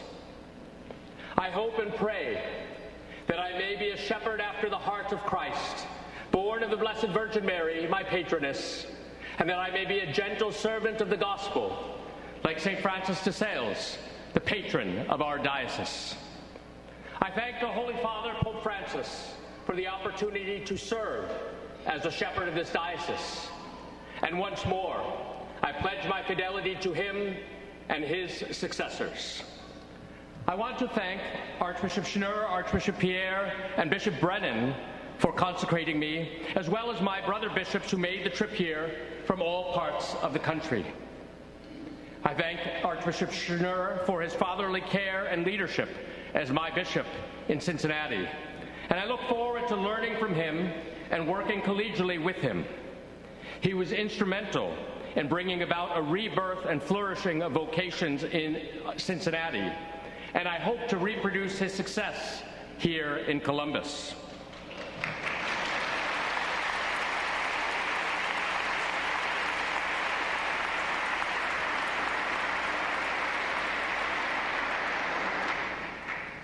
I thank Archbishop Pierre for his service to this country as Apostolic Nuncio. Through him, we experienced the closeness of the Holy Father and the presence of Peter, the successor, the Vicar of Christ on earth, is here with us. I am also grateful that he fixed my mitre. I'm grateful for his paternal affection shown to me over the course of many years, especially during my service at the Apostolic Nunciature.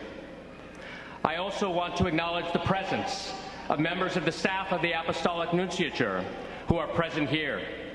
They work tirelessly behind the scenes, away from their dioceses, so that other dioceses like ours, may have bishops. I think we should all give them a round of applause.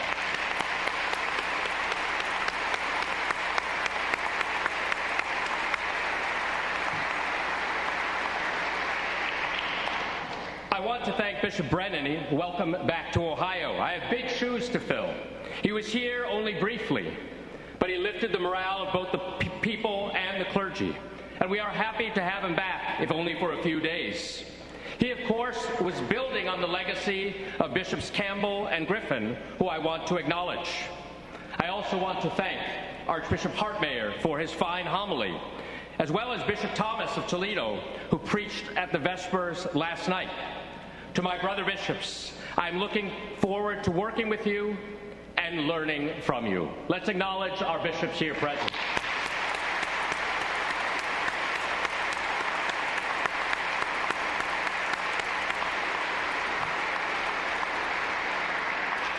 I also want to acknowledge the presence of the Bishop of Lansing, Earl Boyer, who for many years referred to me as the other Earl. As it turns out, we are the only two bishops in the world named Earl. He is from the diocese, which includes Ann Arbor and the team from up north. He is from the state of a name which shall not be spoken in a holy place.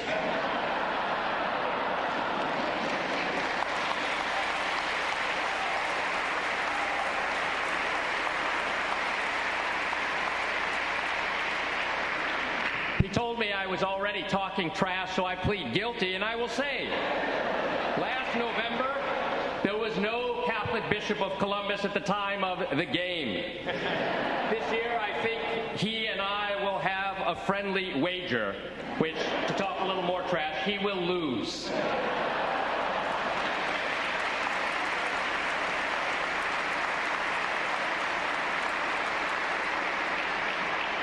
I also want to acknowledge the presence of the clergy. The deacons of the Diocese of Columbus, along with the 4 deacons here present from my parish, St. Ignatius of Loyola, they have a special relationship to the bishop.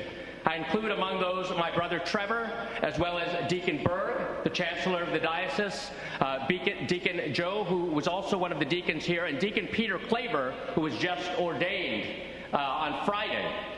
Deacons are amongst the chief architects in the ministry of the bishop, and we are grateful for their humble service.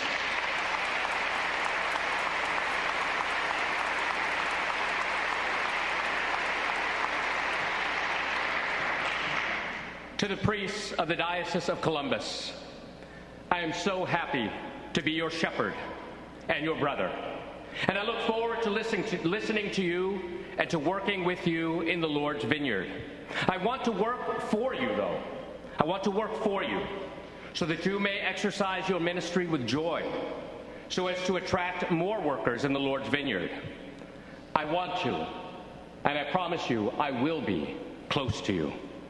To my brothers from Cincinnati, to my former students who traveled from as far away as Tulsa, and to those priests whom I met in Rome and who traveled to come here to Ohio, I want to thank you for your friendship, support, and priestly witness. Thank you for bringing the joy of the gospel and the sacraments to the holy people of God.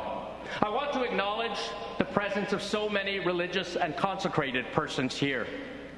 You are a living sign that God is to be loved above all else.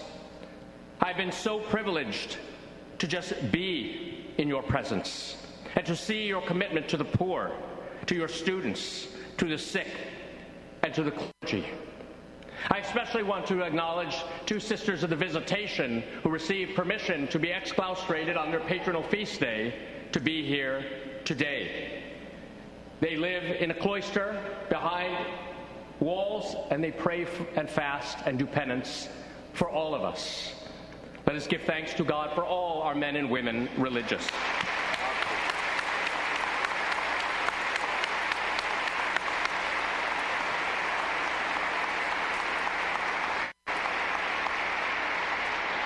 Today is a great celebration for the whole people of God, especially here in Columbus. Someone once asked Cardinal Newman what he thought about the laity, and he responded, "I think we should look rather foolish without them." I want to publicly acknowledge the staff of St. Ignatius of Loyola Parish in Cincinnati, with whom I have been privileged to work these past 3 years, as well as the countless lay men and women who have prayed for me and sacrificed for me, and for so many priests. Your friendship, has meant the world to me. Personally, I don't like to live in an overly clericalized world, and your presence in the world, and it brings me both great hope and joy. I also wish to acknowledge the government officials here present, especially Governor and Mrs. DeWine, Representative Wenstrup and his wife Monica, Mayor Wade Kapsakavich, who was my high school classmate, the former mayor of Sydney, Ohio, Mike Barhorst and his wife Jenny, who have been close friends for many years, and Representative Sheehy and his wife, as well as Danny O'Connor, who is a former student of mine who's representing the mayor of Columbus. I look forward to working with you, along with all the representatives from other religious traditions and other Christian denominations, in helping to promote the dignity of the human person and the common good here in Columbus and throughout our great state. To all those who have made these liturgies and these days possible, especially the installation committee, the musicians, the members of the police force and Homeland Security, as well as all those engaged in hospitality, thank you from the bottom of my heart. We men are hopeless at organizing anything, and I'm grateful for all of you. I especially want to thank Monsignor Maloney, who probably is the happiest person in the whole Diocese of Columbus.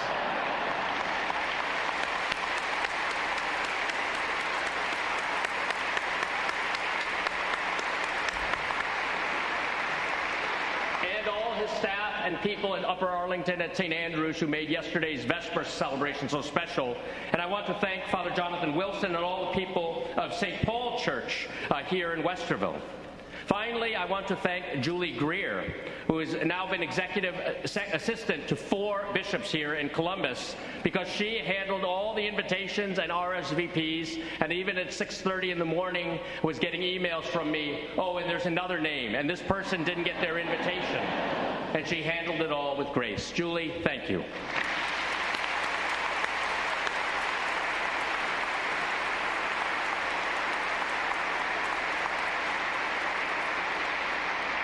Today, I only want to say thank you.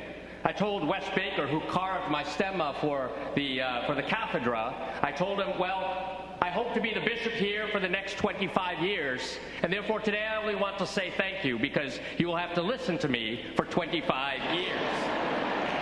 Columbus is a growing city and a growing diocese, and with the vision that comes from the gospel and a lot of grace, I'm convinced that together we can increase the kingdom of God and build up the church. Mis queridos hermanos y hermanas, los saludo en el nombre de nuestro Señor Jesús. Estoy muy feliz de ser su obispo y deseo estar cerca de ustedes.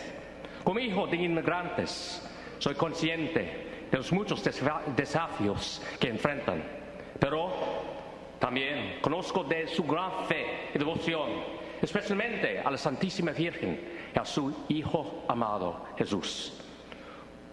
Ustedes tienen muchos dones y espero que los pongan al servicio de la Iglesia en el diócesis de Columbus. Aunque no puedo hablar español muy bien, tal vez mi sonrisa sea la manera de decirles que su obispo los ama. Y aún más importante, que Dios los ama. Emprendamos este camino juntos como miembros de una familia de Dios, di una iglesia di Cristo. Agli italiani che stanno presenti, vorrei ringraziarvi per tutto voi avete fatto per me, specialmente durante gli anni della formazione sacerdotale e sacerdozio. Vorrei riconoscere la presenza dei miei amici del movimento Comunione e Liberazione, della mia parrocchia Sacratissimo Cuore di Gesù, dalla Società Fuscoldese e Figli d'Italia e United Italian Society. Grazie per la vostra amicizia, fraternità e soprattutto per le vostre preghiere. Grazie di cuore.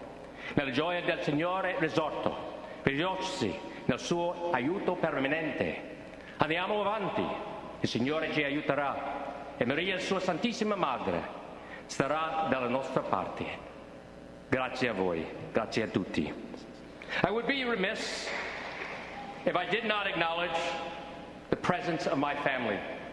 My family in India could not join due to visa issues, but they are joining via live streaming, and so I greet them, as well as the many Indians and Indian Americans who have supported me with their prayers. It is truly a cause of joy and great pride, in the best sense of that, for a whole nation. I wish to acknowledge the presence of my cousins who have made the trek from Canada. Although they are few in number, their prayers are powerful. My nephews and nieces, too, have been a great support for me throughout the years, filling me with joy and hope for our future and our church. Then, of course, there are my brothers and their wives. Their wives are going straight to heaven.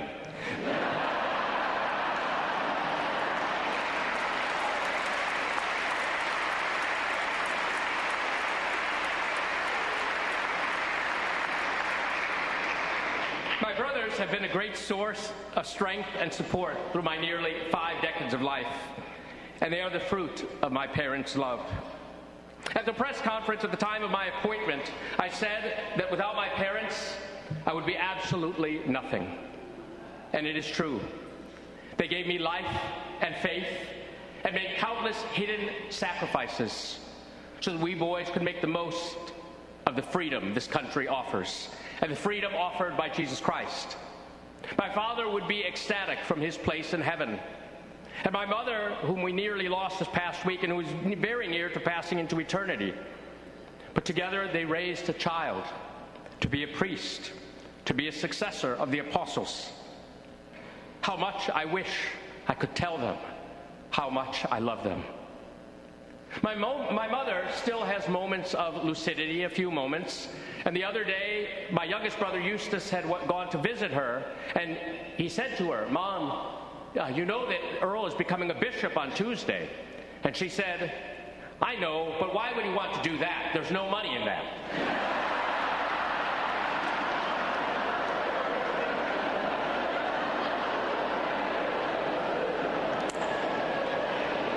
When I told her that the Pope nominated me to be bishop nearly 2 months ago, she said, "That is good news. This will be a blessing. It will be a blessing for our family. It will be a blessing for everyone." Let us hope and pray that she was being prophetic. Faith and family. We are the church, the family of God in the Diocese of Columbus. The Pope wants a synodal church, a church that walks together. I invite you, the people of God, to get on the road with me, to journey with me on the road that leads to paradise.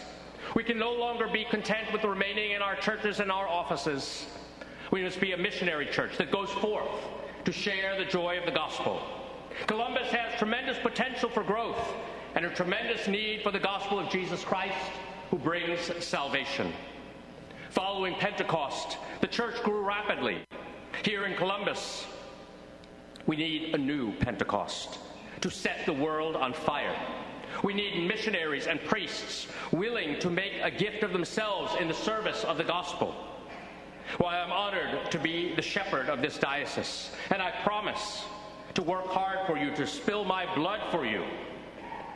I bring to your attention that this year in the Diocese of Columbus, there will be more bishops than priests ordained. I ask every man, woman, and child to pray for vocations to the priesthood, especially for our diocese. His Excellency Archbishop Pierre could tell us all about St. Jean Jougon, the foundress of the Little Sisters of the Poor. But one time she said, "Le plus parfait acte d'amour, c'est le sacrifice." The most perfect act of love is sacrifice. Sacrifice is usually difficult and irksome. Only love can make it easy, and perfect love can make it a joy. We are willing to sacrifice in proportion to our love, and when our love is perfect, the sacrifice is complete. There is no greater love than this, than to lay down one's life for one's friends. I'm asking you, the people of God, to make little sacrifices with great love for priestly vocations. And to the young men here present, I am asking you to make a sacrifice, to make a gift of yourself out of love for the people of our diocese. To answer this call requires courage. Mary was a young person who courageously said yes to God. Let it be done to me according to your word. And so we invoke the Holy Spirit, asking him to come to us and to give us that same courage that allowed Mary to say, yes, yes, Lord. Let it be done to me according to your word. We turn once more to ask the Holy Spirit to descend upon us and to come to us through Mary, the Mother of the Lord. Veni, Sancte Spiritus. Veni, per Maria.